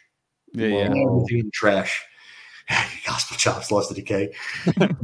That's funny. Those dudes are bad drummers. But I literally, dude, I just felt a call, and God was like, you know what, Jordan, it is time to clean the entire slate, and we just need to start fresh. So honestly, once in a while, I'd say, what's new, and see if there's a new death metal band. But dude, guys, I didn't listen to death metal. I listened to gospel. I listened to Christian contemporary. I just had to get my mind. For that 5 years you're talking about, right? Totally. It's kind of like smelling the coffee beans in between the cologne, like kind of like refresh your palate. Right. Yeah. It was a reset. Or ginger between sushi rolls, and you guys are making great analogies. It's cleanse the palate. Cleanse the palate. How to cleanse the soul. So the crazy thing was, here's a quick crazy story. So one day I was at jiu-jitsu, right? And I was training with the guys. At the time, I was like a 2-stripe blue belt. And dude, I went up against this black dude. This guy was super, super awesome, nice guy, dude. This guy was a 4-stripe purple. So he was, 4-stripe purple. This guy was a black belt. Yeah. This guy was almost tuning his black belt instructor up. This guy was a freak. He competes kind of like you said, you play 40 shows a year, like you're good at playing shows. You play consistently. This guy competed 35 times a year. That's a lot of competition. Yeah. That means combat. You want to fight. You want to fight. Totally. So this guy was tuning me up, cleaning my clock. But he was so friendly about it. Like, he'd get me in an armbar. Like, yeah, right. I'm like, yeah, I'm great. I'm just getting my hip in. So long story short, it was very cold in the gym. So it was tough to get warmed up. And something happened where he got a hold of my collar, and I wound up, he just like tripped me, and I fell. But when I fell, I felt a snug, like kind of like a tug in my stomach. I'm like, ooh. So I figured it was a cramp, right? No big deal. So we kept rolling, we kept going. And dude, it really, really started hurting. So I tapped him, like, he's like, you okay? I'm like, no, I'm not okay. Like, guys, I was in so much pain. I don't know what happened. My instructor saw me and said, Jordan, you all right? I'm like, nah, sir, I got to go. My wife at the time she was an x-ray tech for over 20 years. I said, babe, can I get an x-ray? Came down, x-ray, nothing was broken. So what happened was, dude, I tore my abdominal wall all the way through. Yeah. That sounds brutal. I'm telling you guys something right now. That is the worst injury. Besides breaking a femur, it absolutely was terrible. Yeah. So, I couldn't do anything. I couldn't even barely drive. So basically what happened was I wound up going home, taking medicine, getting better. But every day I'd go in my son's little playroom and I would just stretch out. And is that a thing? It was definitely something. But basically I was stretching out. So when I would stretch just to try to get my body limber, I would read God's word. So he spoke to me. He says, Jordan, now's the time. Get back on your kit, make music glorifying me, get out of the metal scene and help people, love people, talk to people. And I can't even almost say it without crying, but it just moved me so much. And dude, lo and behold, even injured, next day I got down my pads, my Iron Cobras, and I started jamming. And it took a solid 3 months to get things going again, about a solid 6 months to really get back in the zone. But I already had and conquered all the album written on guitar. And I just finally, man, I just started speaking with Dwayne, how everything was God, how everything worked out. Dwayne signed me on CMU, which is their sub-label, Christian Metal. He wants to feel you out, make sure you're going to do the right thing, make sure you're going to be on a Christian label and not, posting that you're sleeping with, 5 chicks every single week. Right. Want that, man. Like, dude, we're a Christian label. We're not about doing stupid things. Like, seriously, it is what it is. Mm. So basically, it's like rappers with like the cross, and they're just like fucking like 1,000 girls in there. It's like, I don't know. I'm like, all right, guys, like God grace. It would take us just like fucking like pounding away. It would take us 4 podcasts to go through all of this stuff. And I know. People all the hypocrisy. People believe in God, and many people believe in God, but they don't accept Jesus Christ as Lord and Savior. So what I was called to do was, I felt in my heart that I was called to finally get back in the metal scene again and to infiltrate the metal scene, not as a barstool preacher. Those are dangerous people. Infiltrate. Yeah. Okay. That word slipped through there. Like, fucking infiltrate them. Yeah, get in there. So you're a spy. You're a spy. Talk to people. like, he's a great example. Joseph, your wife, I hope she's doing good now. I remember your wife was dealing with some serious health stuff. Yeah. Well, I saw that and that really moved me. I was praying for her. And when I saw Joseph, the first thing that came out of my mouth was, how's your wife? Yeah. It wasn't about metal. It wasn't about playing with freaking Angel Ochoa, which is awesome, and Diego. It was about, how's your wife? Let's talk about what's important here. We could lose our hands tomorrow. We could lose our legs tomorrow. What's important is your wife. She's more important than drumming right now. How's she doing? So it's showing people human element of compassion and caring. They're like, wait a second. This guy's world-class musician and everybody cares about me, not about what I can do, what I can help him making music. It's about reaching out to the lost, helping people, loving people. It's not about judging people. There's been times where I was at a show where I had an Inconquer disc and I saw somebody totally tatted up and pentagrams and 666 and F Jesus and this. Okay, dude, that's your business. That's not my business. My business is to love you. So I give the guy a disc and it's like, thanks, man. My disc is to, my goal is to have a conversation with somebody like, dude, what's this Inconquer about? And just tell them my life story. Tell them, well, if they give me the chance, tell them what I'm about. And guys, I'm telling you, you'd be amazed how many times tell me about this Jesus. I want to hear more about him. And that's awesome. That is why I do this. I love Lust to Decay. I love those guys. We make great music. And I wouldn't play a Lust to Decay if they sang about hurting babies. That I absolutely, Infinite Annihilator, if I ever see those guys, we're going to have a problem.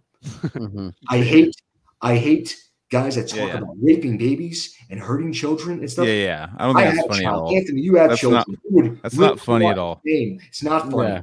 It's disgusting. It's I've actually denounced writing like that very early in my career, that's I mean, a lot of us do. We're like, we're the gore stuff, just gore in general. We were like, all right, like we have, there's so many other things to talk about than just like, I mean, let's be honest, we're used, like, the voice is a fucking instrument as well. There's certain albums that have been grandfathered in, and they get a pass kind of a little bit because they got us into the thing, but really that part will still be on like in the background of, ooh, this is too cringe. I mean, Butchered at Birth. I mean, come on, you talk about Butchered at Birth, like Anal Blast, for example. I'm just saying. No, Anal Blast is a great example. They're grandfathered in.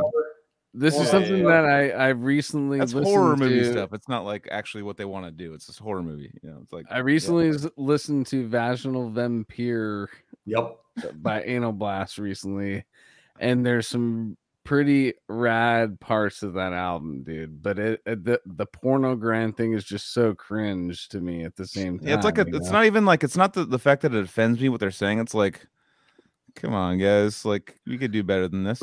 Like I get what you're going for with the comedy. You think it's funny.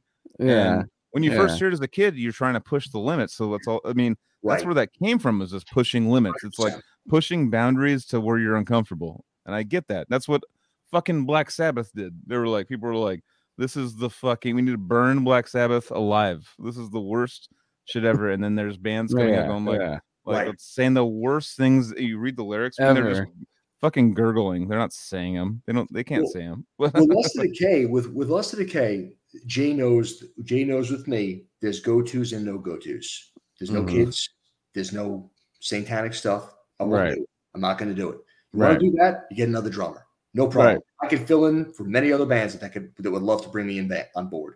Totally. Turn down multiple recording sessions for bands, getting focused on other stuff. And I'm not popping my collar. I'm just saying that I am wanted by other people. If you're going to sing about that, we're not going to do it. Yeah. But what Jay does, I love what Jay does. The reason that I've always I play with Lust to Decay is Jay he actually finds wild stories, real stories, stuff we'd see on the news. I don't have a problem with that, because this is facts. This is crazy stuff that people had. Like you wait to see the lyrical content of this new album. Give you an example. One of my favorite songs, and I did a video on this, was Desiccate the Epithelia. So this is a crazy story. I read the article on this. This is a crazy story. I don't even know the town it was in, but this guy had a little Stop and Shop out in the country, and he was known for his jerky. People would stop by and get his jerky. Well, P.S. And people were like, dude, what? Nobody knew the recipe. Well, P.S. Like either Alberto or one of the Slim Jim, one of the big guys said, let's go find out what this is about. Dude, they assayed it. There's a reason why his helpers, 2 of them were missing. He used their flesh to make the jerky. Whoa, he was doing human jerky. He finds real stories. So desiccate the epithelia. Like Jay will be like, and people were down. They're like, "Oh, this is the best shit ever, dude." Jay will get on stage like this.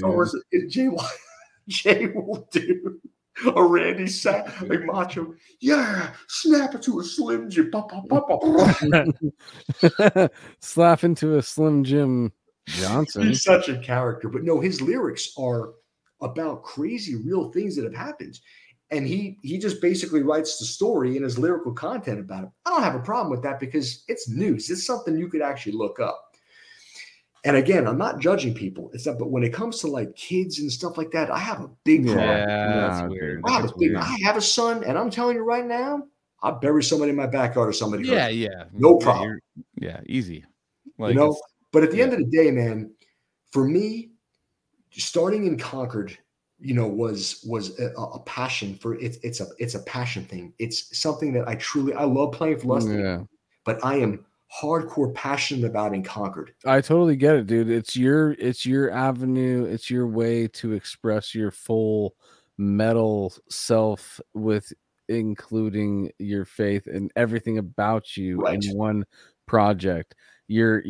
You're offering your services to all these other projects, but it really isn't you expressing yourself to the full capacity other than your percussion that you add to the album. But this is your way to say, okay, I love metal, but I also love my faith and these are the things that I want to express lyrically, as well as what I'd like to make the melody sound like with the guitar, and you're just taking a hold of every aspect of it. Yeah. And I just don't want people, man, at the end of the day, man, and I'll get flack for saying this, and that's okay. I have to answer to God one day when I'm before him when I die, and I just don't want people to go to hell. I want people to be with Jesus. And to me, for me to be able to put out the project and to have the conversation, if it's just one person that I help. I had a guy message me one time, and I don't tell many people these stories because God tells me don't let the left hand say tell what the right hand is doing. Meaning, don't brag about helping people. If you give somebody money, don't say, "Hey, look at me, I'm doing this." I hate that shit. That's not right. Yeah. You know? But I had a guy. This guy's got big, like really major autism, and he reached out to me and he said, "You saved my life." Like, come on, man. No, that's right. Yeah. If I can help somebody, things, dude. Yeah, if somebody could potentially stop potentially going to hurt themselves or kill themselves or something, we've seen some really big tragedy happen in our scene lately, man. Totally. Like excessive suicide. Yeah. Excessive. I mean, the guy killed himself at Maryland Death Fest. Like, what are we talking about here? Yeah. That's crazy. I mean, it's freaking terrible. I can't save the world, but I tell you what I can do. I can help one person at a time. Somebody's going to get my disc and go, "What is up with this? Let me match this guy." We can have a conversation, and then I let them make the decision after. That's why I do in Concord, because Jesus Christ is my Lord and Savior. He is my absolute world, and that is I serve him and him alone.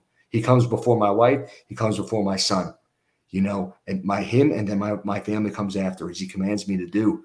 And I'm here, and I just, before I take my last breath on this earth, I just hope that I can impact many people. So that's No, it's awesome, man. I mean, for me, also I think it would be it's cool to just promote helping people in general. Like there's been times where people have said something to me that was a line where I was going through the darkest time of my life. Sure. Or just one thing they said where I had crazy intentions and to do something, but they said something to me, just one line, just something that was, they were out there putting their heart and soul towards me, going like, "Hey, dude, I care about you, blah blah." And I was like, "All right, like I'm snapping out of this." Like, if you can do anything to help anyone if they're having any kind of like issue, and you can read on it and just kind of give them a little kind of positivity, whether it be like, with your faith, or with fucking Anthony going like, "Hey, fucking cheer up, dude. Like this, it gets better." Fucking Anthony's helped me through fucking a lot of shit in my life, but only Anthony knows. That's what bros do. Yeah. It's well, Anthony's got miles. Anthony's got, and the thing is, I can esteem Anthony because Anthony's got 3 children. He's married. He understands. He understands. First of all, marriage is not easy. It's a focus daily. It's a focus on making your marriage work. And you having having to balance finances. So when you have a guy that's weathered through the storms, he understands what it's like to raise children, what it's like to be married. Storm.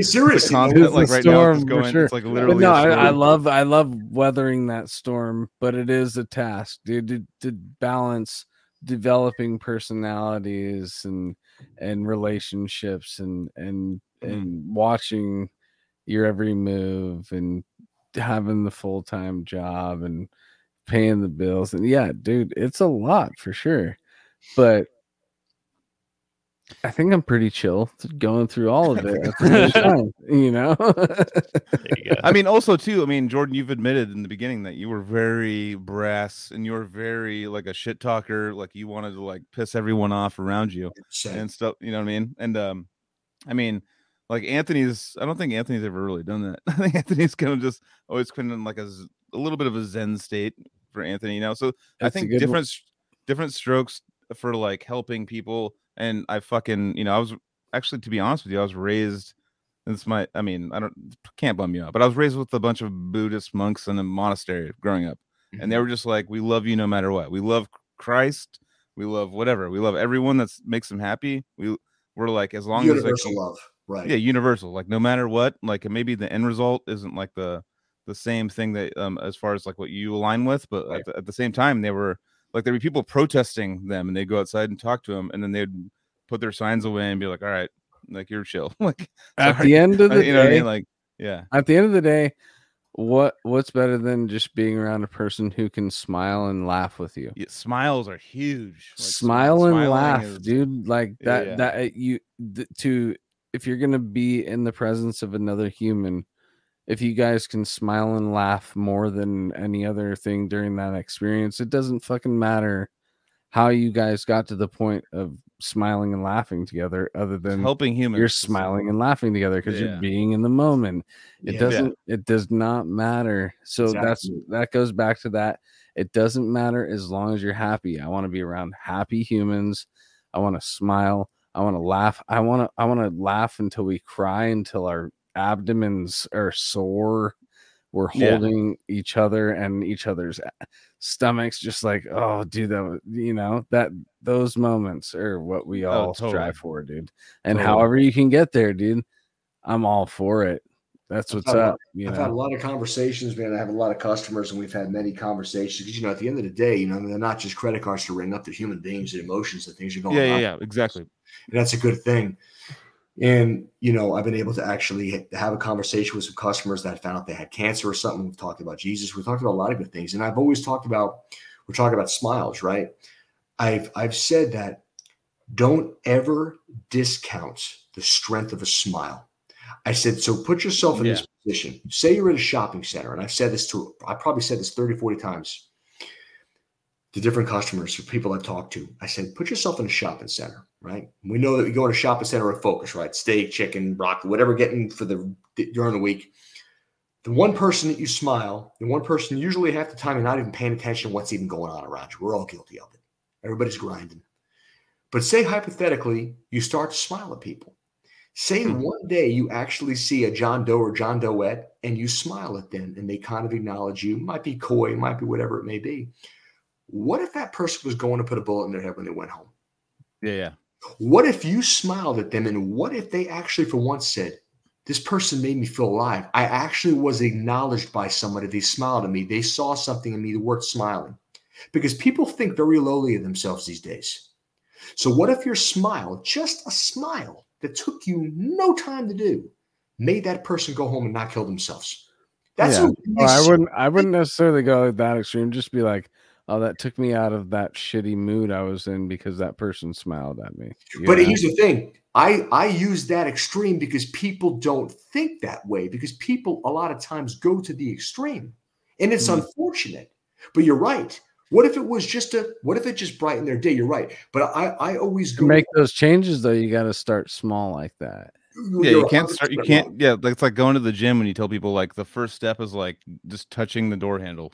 Like going to the gym, like getting there, just walking down, present at the gym, to the mailbox, and then touching it, and then next you walk to the car. Next you walk to the end of the street. Yeah. Smiles can be free. Smiles can be free. Gratitude can be free. You can do that kind of things for people, and it can really resonate with them. But again, not to get on my soapbox about that, but I've always used that extreme because, for sure. Unfortunately, I've been front row to some pretty bad stuff in my life with Joe dying and my mother's husband killing himself right in front of her. Like, I've seen some pretty terrible things. I've had front row tickets to people getting hurt, and that's why I go to the extreme. I am an extreme guy. I do it in my drumming. I do it in my training. It's just who I am. You could tell I'm in your face. This is who I don't even sit back and relax. I'm like Johnny Bench freaking over here talking to you guys. Well, I mean, yeah. It's I literally have like I mean, I've had a couple drinks now, so I might get a little deep, but literally my buddy killed himself a couple weeks ago.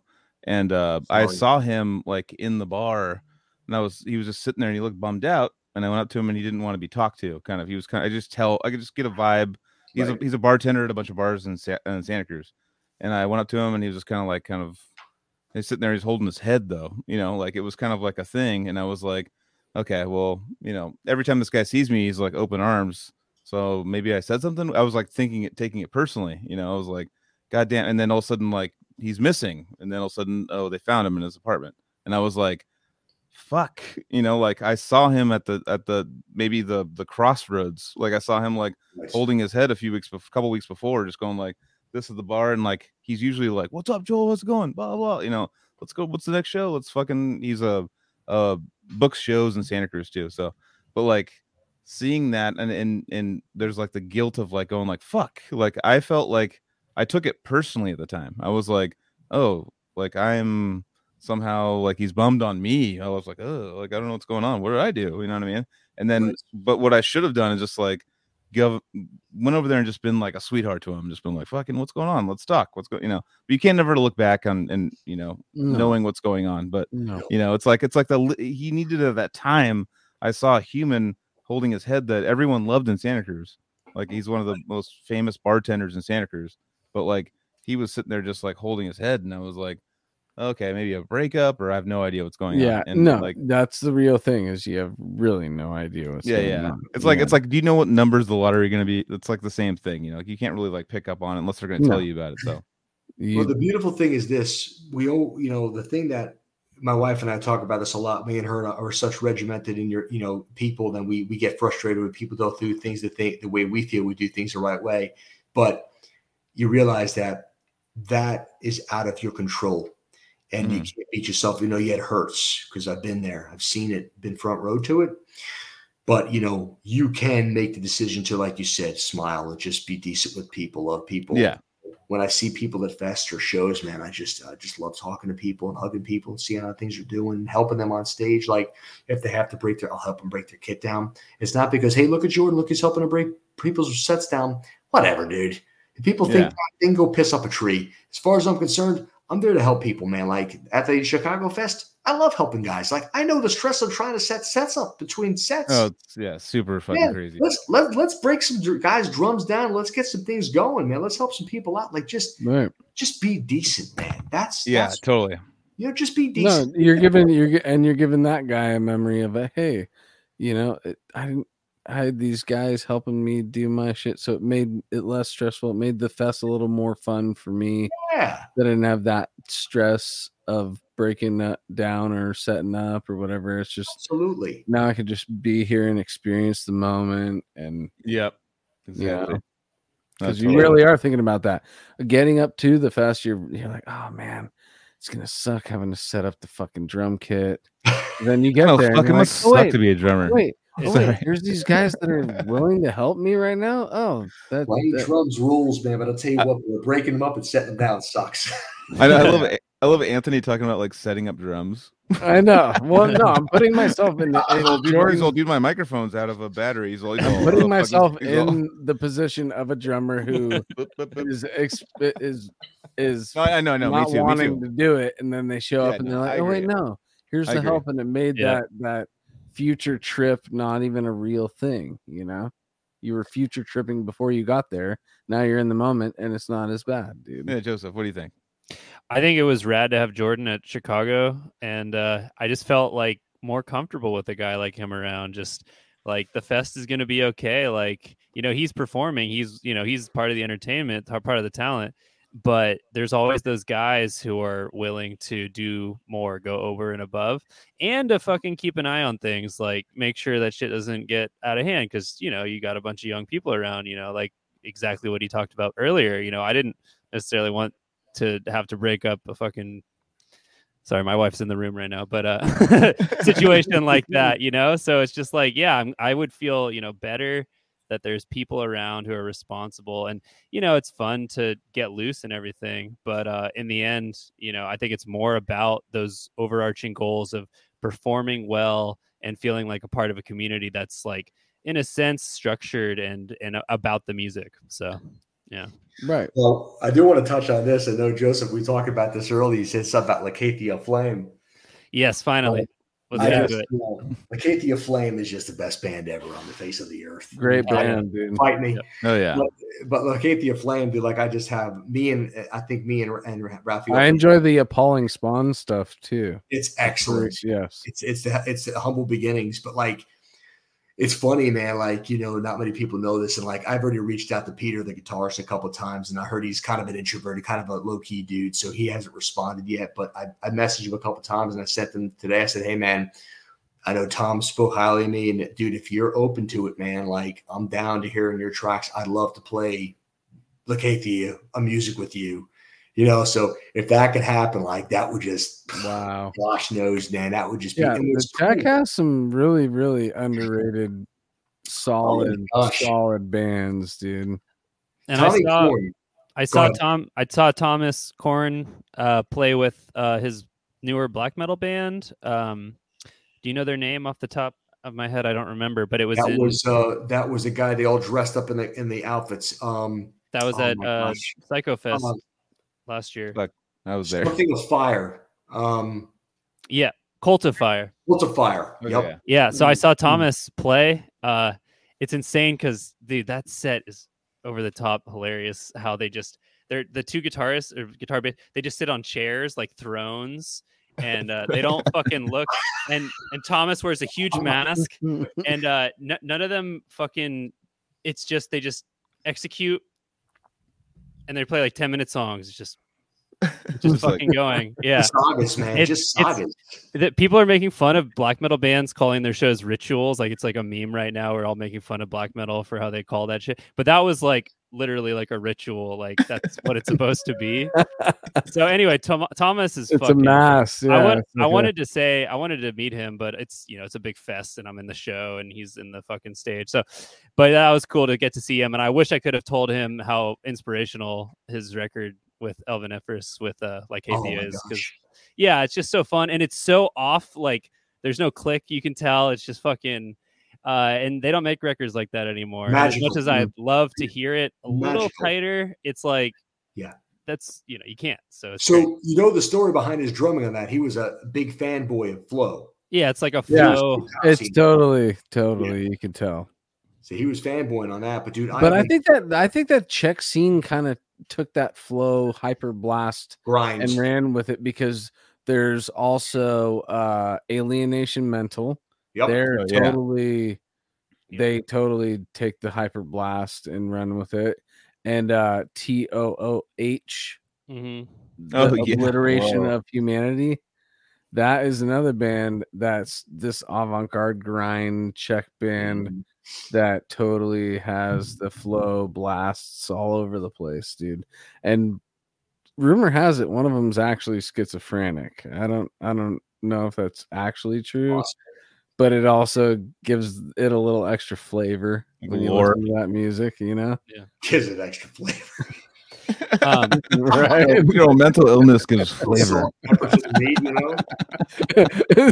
It's in the collection of exotic spices. Well, it was just cool, man. Like I've always fanboyed over Tom, and like what broke my heart, like I was telling Joseph today, I didn't realize this, but I emailed Tommy. I always make jokes on my Facebook. He'll always make like a post like eating dinner with the wife. I'm like, how about eating some time at the studio and recording on the Lacathia? Like I always he'll just laugh at me. So funny. He's a funny dude. I'll just wear him out.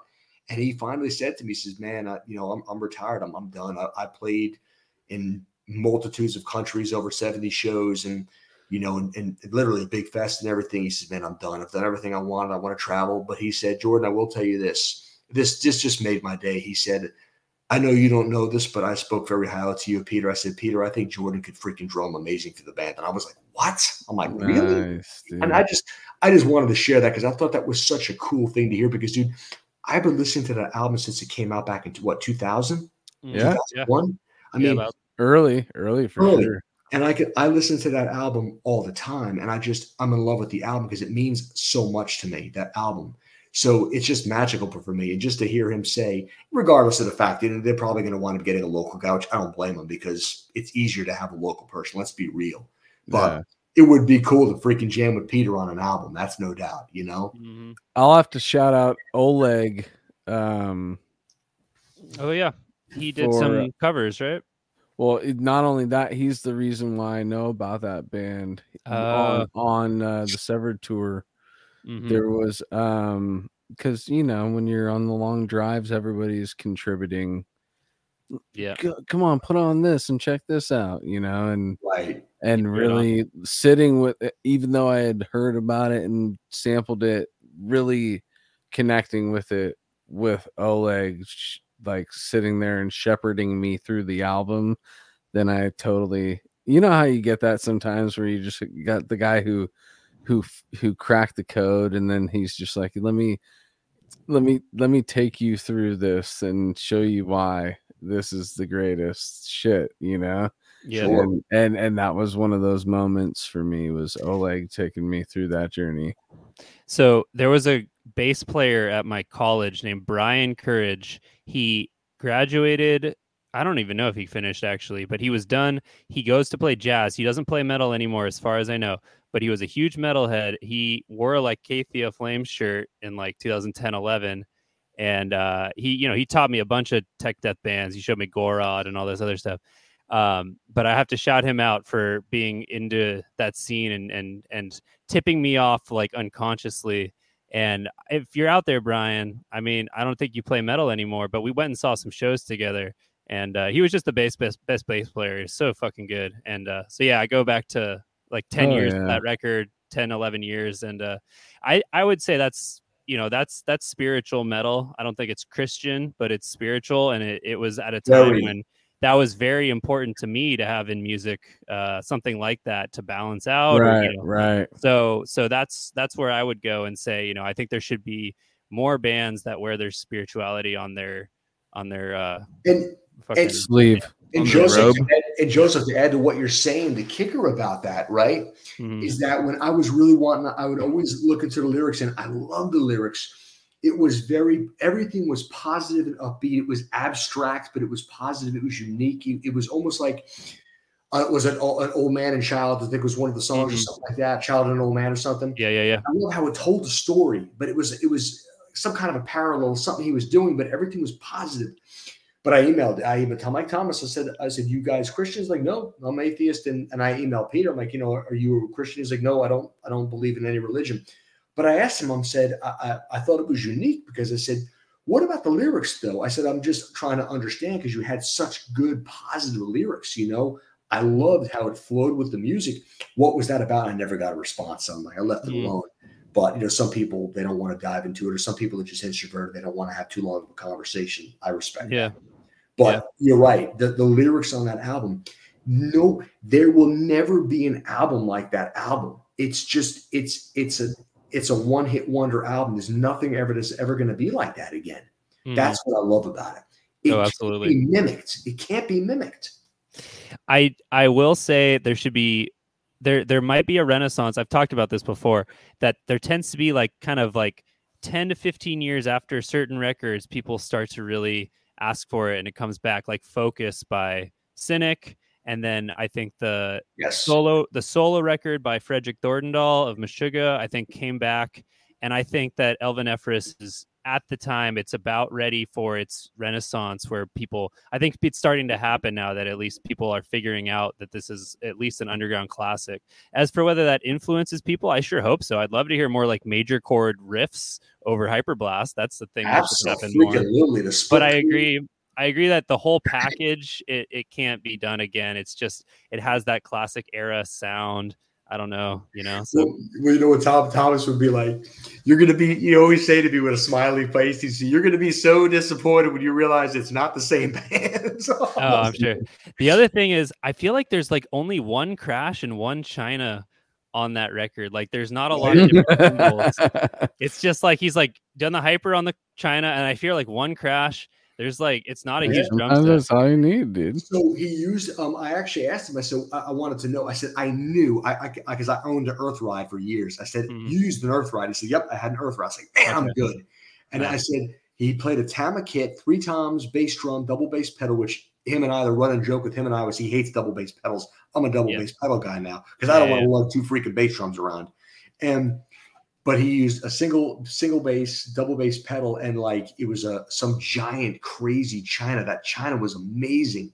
And you're right, it was like 2 Crashes and hats, and that was it. He had a pretty basic setup, but man, it sounded freaking good, man. Yeah. Shout out. Let's get him on the podcast eventually. That would be fun. I love that, dude. Tommy Corn, that would be. I would sit there and just eat popcorn and drink beer and watch that. Yeah, dude. Oh yeah. That's what I just wrap it up with. Again, Czechs have some underground real shit going. The Czech Republic over there, dude. You got to just they took that Hyperblast, they ran with it, and there's some really good bands, dude. I think I mentioned all the ones that I love, so check them out. Check them out. All right, yeah, I have to pack to go to Northern California tomorrow morning. Yeah, so dude, I think it's time we wrap sign this one off. up. Jordan, you've done. Thank you. 3.5 hours. Amazing guest. Yeah, we appreciate you coming on. Long overdue. You're on vacation though, right? You don't have to work tomorrow, right? Jordan? No, me. I work tomorrow. Dude, I'm a nutbag. I'll get up at 6. I'll go work. It's 1:30 here. I'll get up at 6 and go work out. I'm crazy. Oh, that's what, yeah. But I'm saying you're on vacation from work. I'm a psychopath, man. I'll go upstairs and train. Like, I don't care. I can stay. He sleeps in his Bane mask. I could talk to you guys till 5 a.m. and just let the alarm not even go off and just go work out and just deal with it tomorrow. Well, dude. No, I'm just talking with the mute on. No, I pretty much average like 4 to 5 hours a night of sleep the last like 3 or 4 months. Fuck, and it's pretty. I mean, you can get there though. I gotta get 6 minimum. Also, too, I've read a bunch of like whatever studies that say people that sleep 8 hours or more a night, they live significantly less long than people that sleep less. Whoa. So look that up, motherfuckers. I'm a scientist. I'm just kidding. All right. Cool. So anyway, we're gonna rate someone. Okay, so yeah. So Jedi says Mike Sheehan shreds. So maybe we'll do Mike Sheehan. I've never seen him before. I don't know. Never Mike Sheehan. That's a Mike Leon. Mike Sheehan. So I was gonna say that's really close to Mike Leon.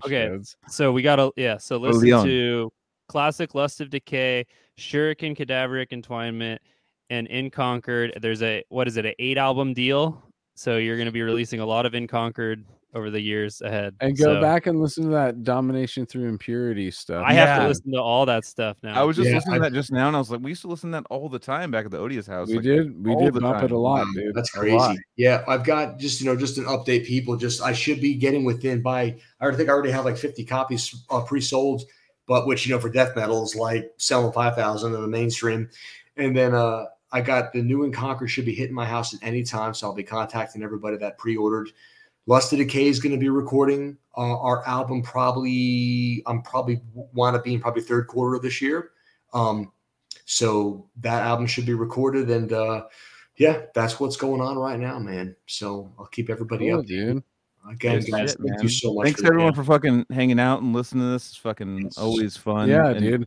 Oh yeah, this is our year wrap-up show. We didn't even mention I know, like next year. Dude, happy New Year. We didn't say happy New Year in the beginning. Yeah, everybody have a happy New Year, a safe, awesome, rad, happy New Year. I hope your resolutions call Uber, don't drive. Just if you're gonna drink, call Uber. Fucking, it's worth it. It's $10,000. The philosophy is a $500 Uber is worth way more than a $10,000 DUI or a fucking unpriceable life. There you go. Yeah, exactly. Right. So everybody be Mike, safe. Mike Leon, say hi to Mike Leon to everyone. We're gonna go and wrap it up and send it to Mike Leon right now because I fuck up on raids every time. All right, so dude. we're gonna do it right now. All right, dude. Up, like, every time I like send stuff, they're like, "You didn't send it." At the Yeah, we and actually to the people in the chat, you're going to Mike Leon. We love you. Because the wrap up for the Twitch is different for the wrap up for the YouTube. We are too stoned and drunk to figure that out. 110 episodes in. Go ahead and check to see if it went over there because I literally like we'll get off. I'm like, fuck yeah, I rated him, dude, and they're like, didn't rate him. I get like all these messages, like texts, like, oh, you didn't raid that guy. So whatever you thought you did, you didn't do. Yeah, dude. Well, it's the thought that counts. We're really trying over here. We got a gorilla. We got a gorilla on the controls. You can't even turn on a TV, dude. Like I'm doing crazy stuff. Wait, Joseph, is that a confirmation? No, I'm watching on Twitch. It's still us. Let's see. It's not. Well, yeah, we're still on Twitch right now, but Joel, by the way, I just want you to know, you had me in tears when you always have that one-liner each show, and it just kills me. And Anthony loses it. Dude, when you said our boy from Decrepit Birth looked like Chris Barnes, I about pissed myself. When you said, dude, I couldn't stop laughing. I think I was wiped. On the Decrepit episode, you said? Like, yeah, of course, 6 feet under is awesome. He also sings for Decrepit Birth. He said, I'm going to go down and I'm going to beat your ass. Isn't that funny how it's like that was absolutely 2 years ago? You're like, I said that. Oh my gosh, I couldn't believe you said that. That was great. I guess it worked. Someone said it worked. I'm getting murdered by Mike. All right, if it worked, did you read? Okay, play the video. To this podcast, man. It worked. All right. And now he's doing the Kelly. All right. Well, for the YouTubers and all that shit and the post Twitch watchers, battleforgecoffee.com, CaliDeathPodcast.BigCartel.com. We'll have some shit when pre-order coming up soon. And Jordan, one more time. Comatose Music, right? Music. Go there for all the Jordan related projects and merch and Distratic. New War for he's going through everything. I didn't know you have access to that. Yeah, I do. You should have access.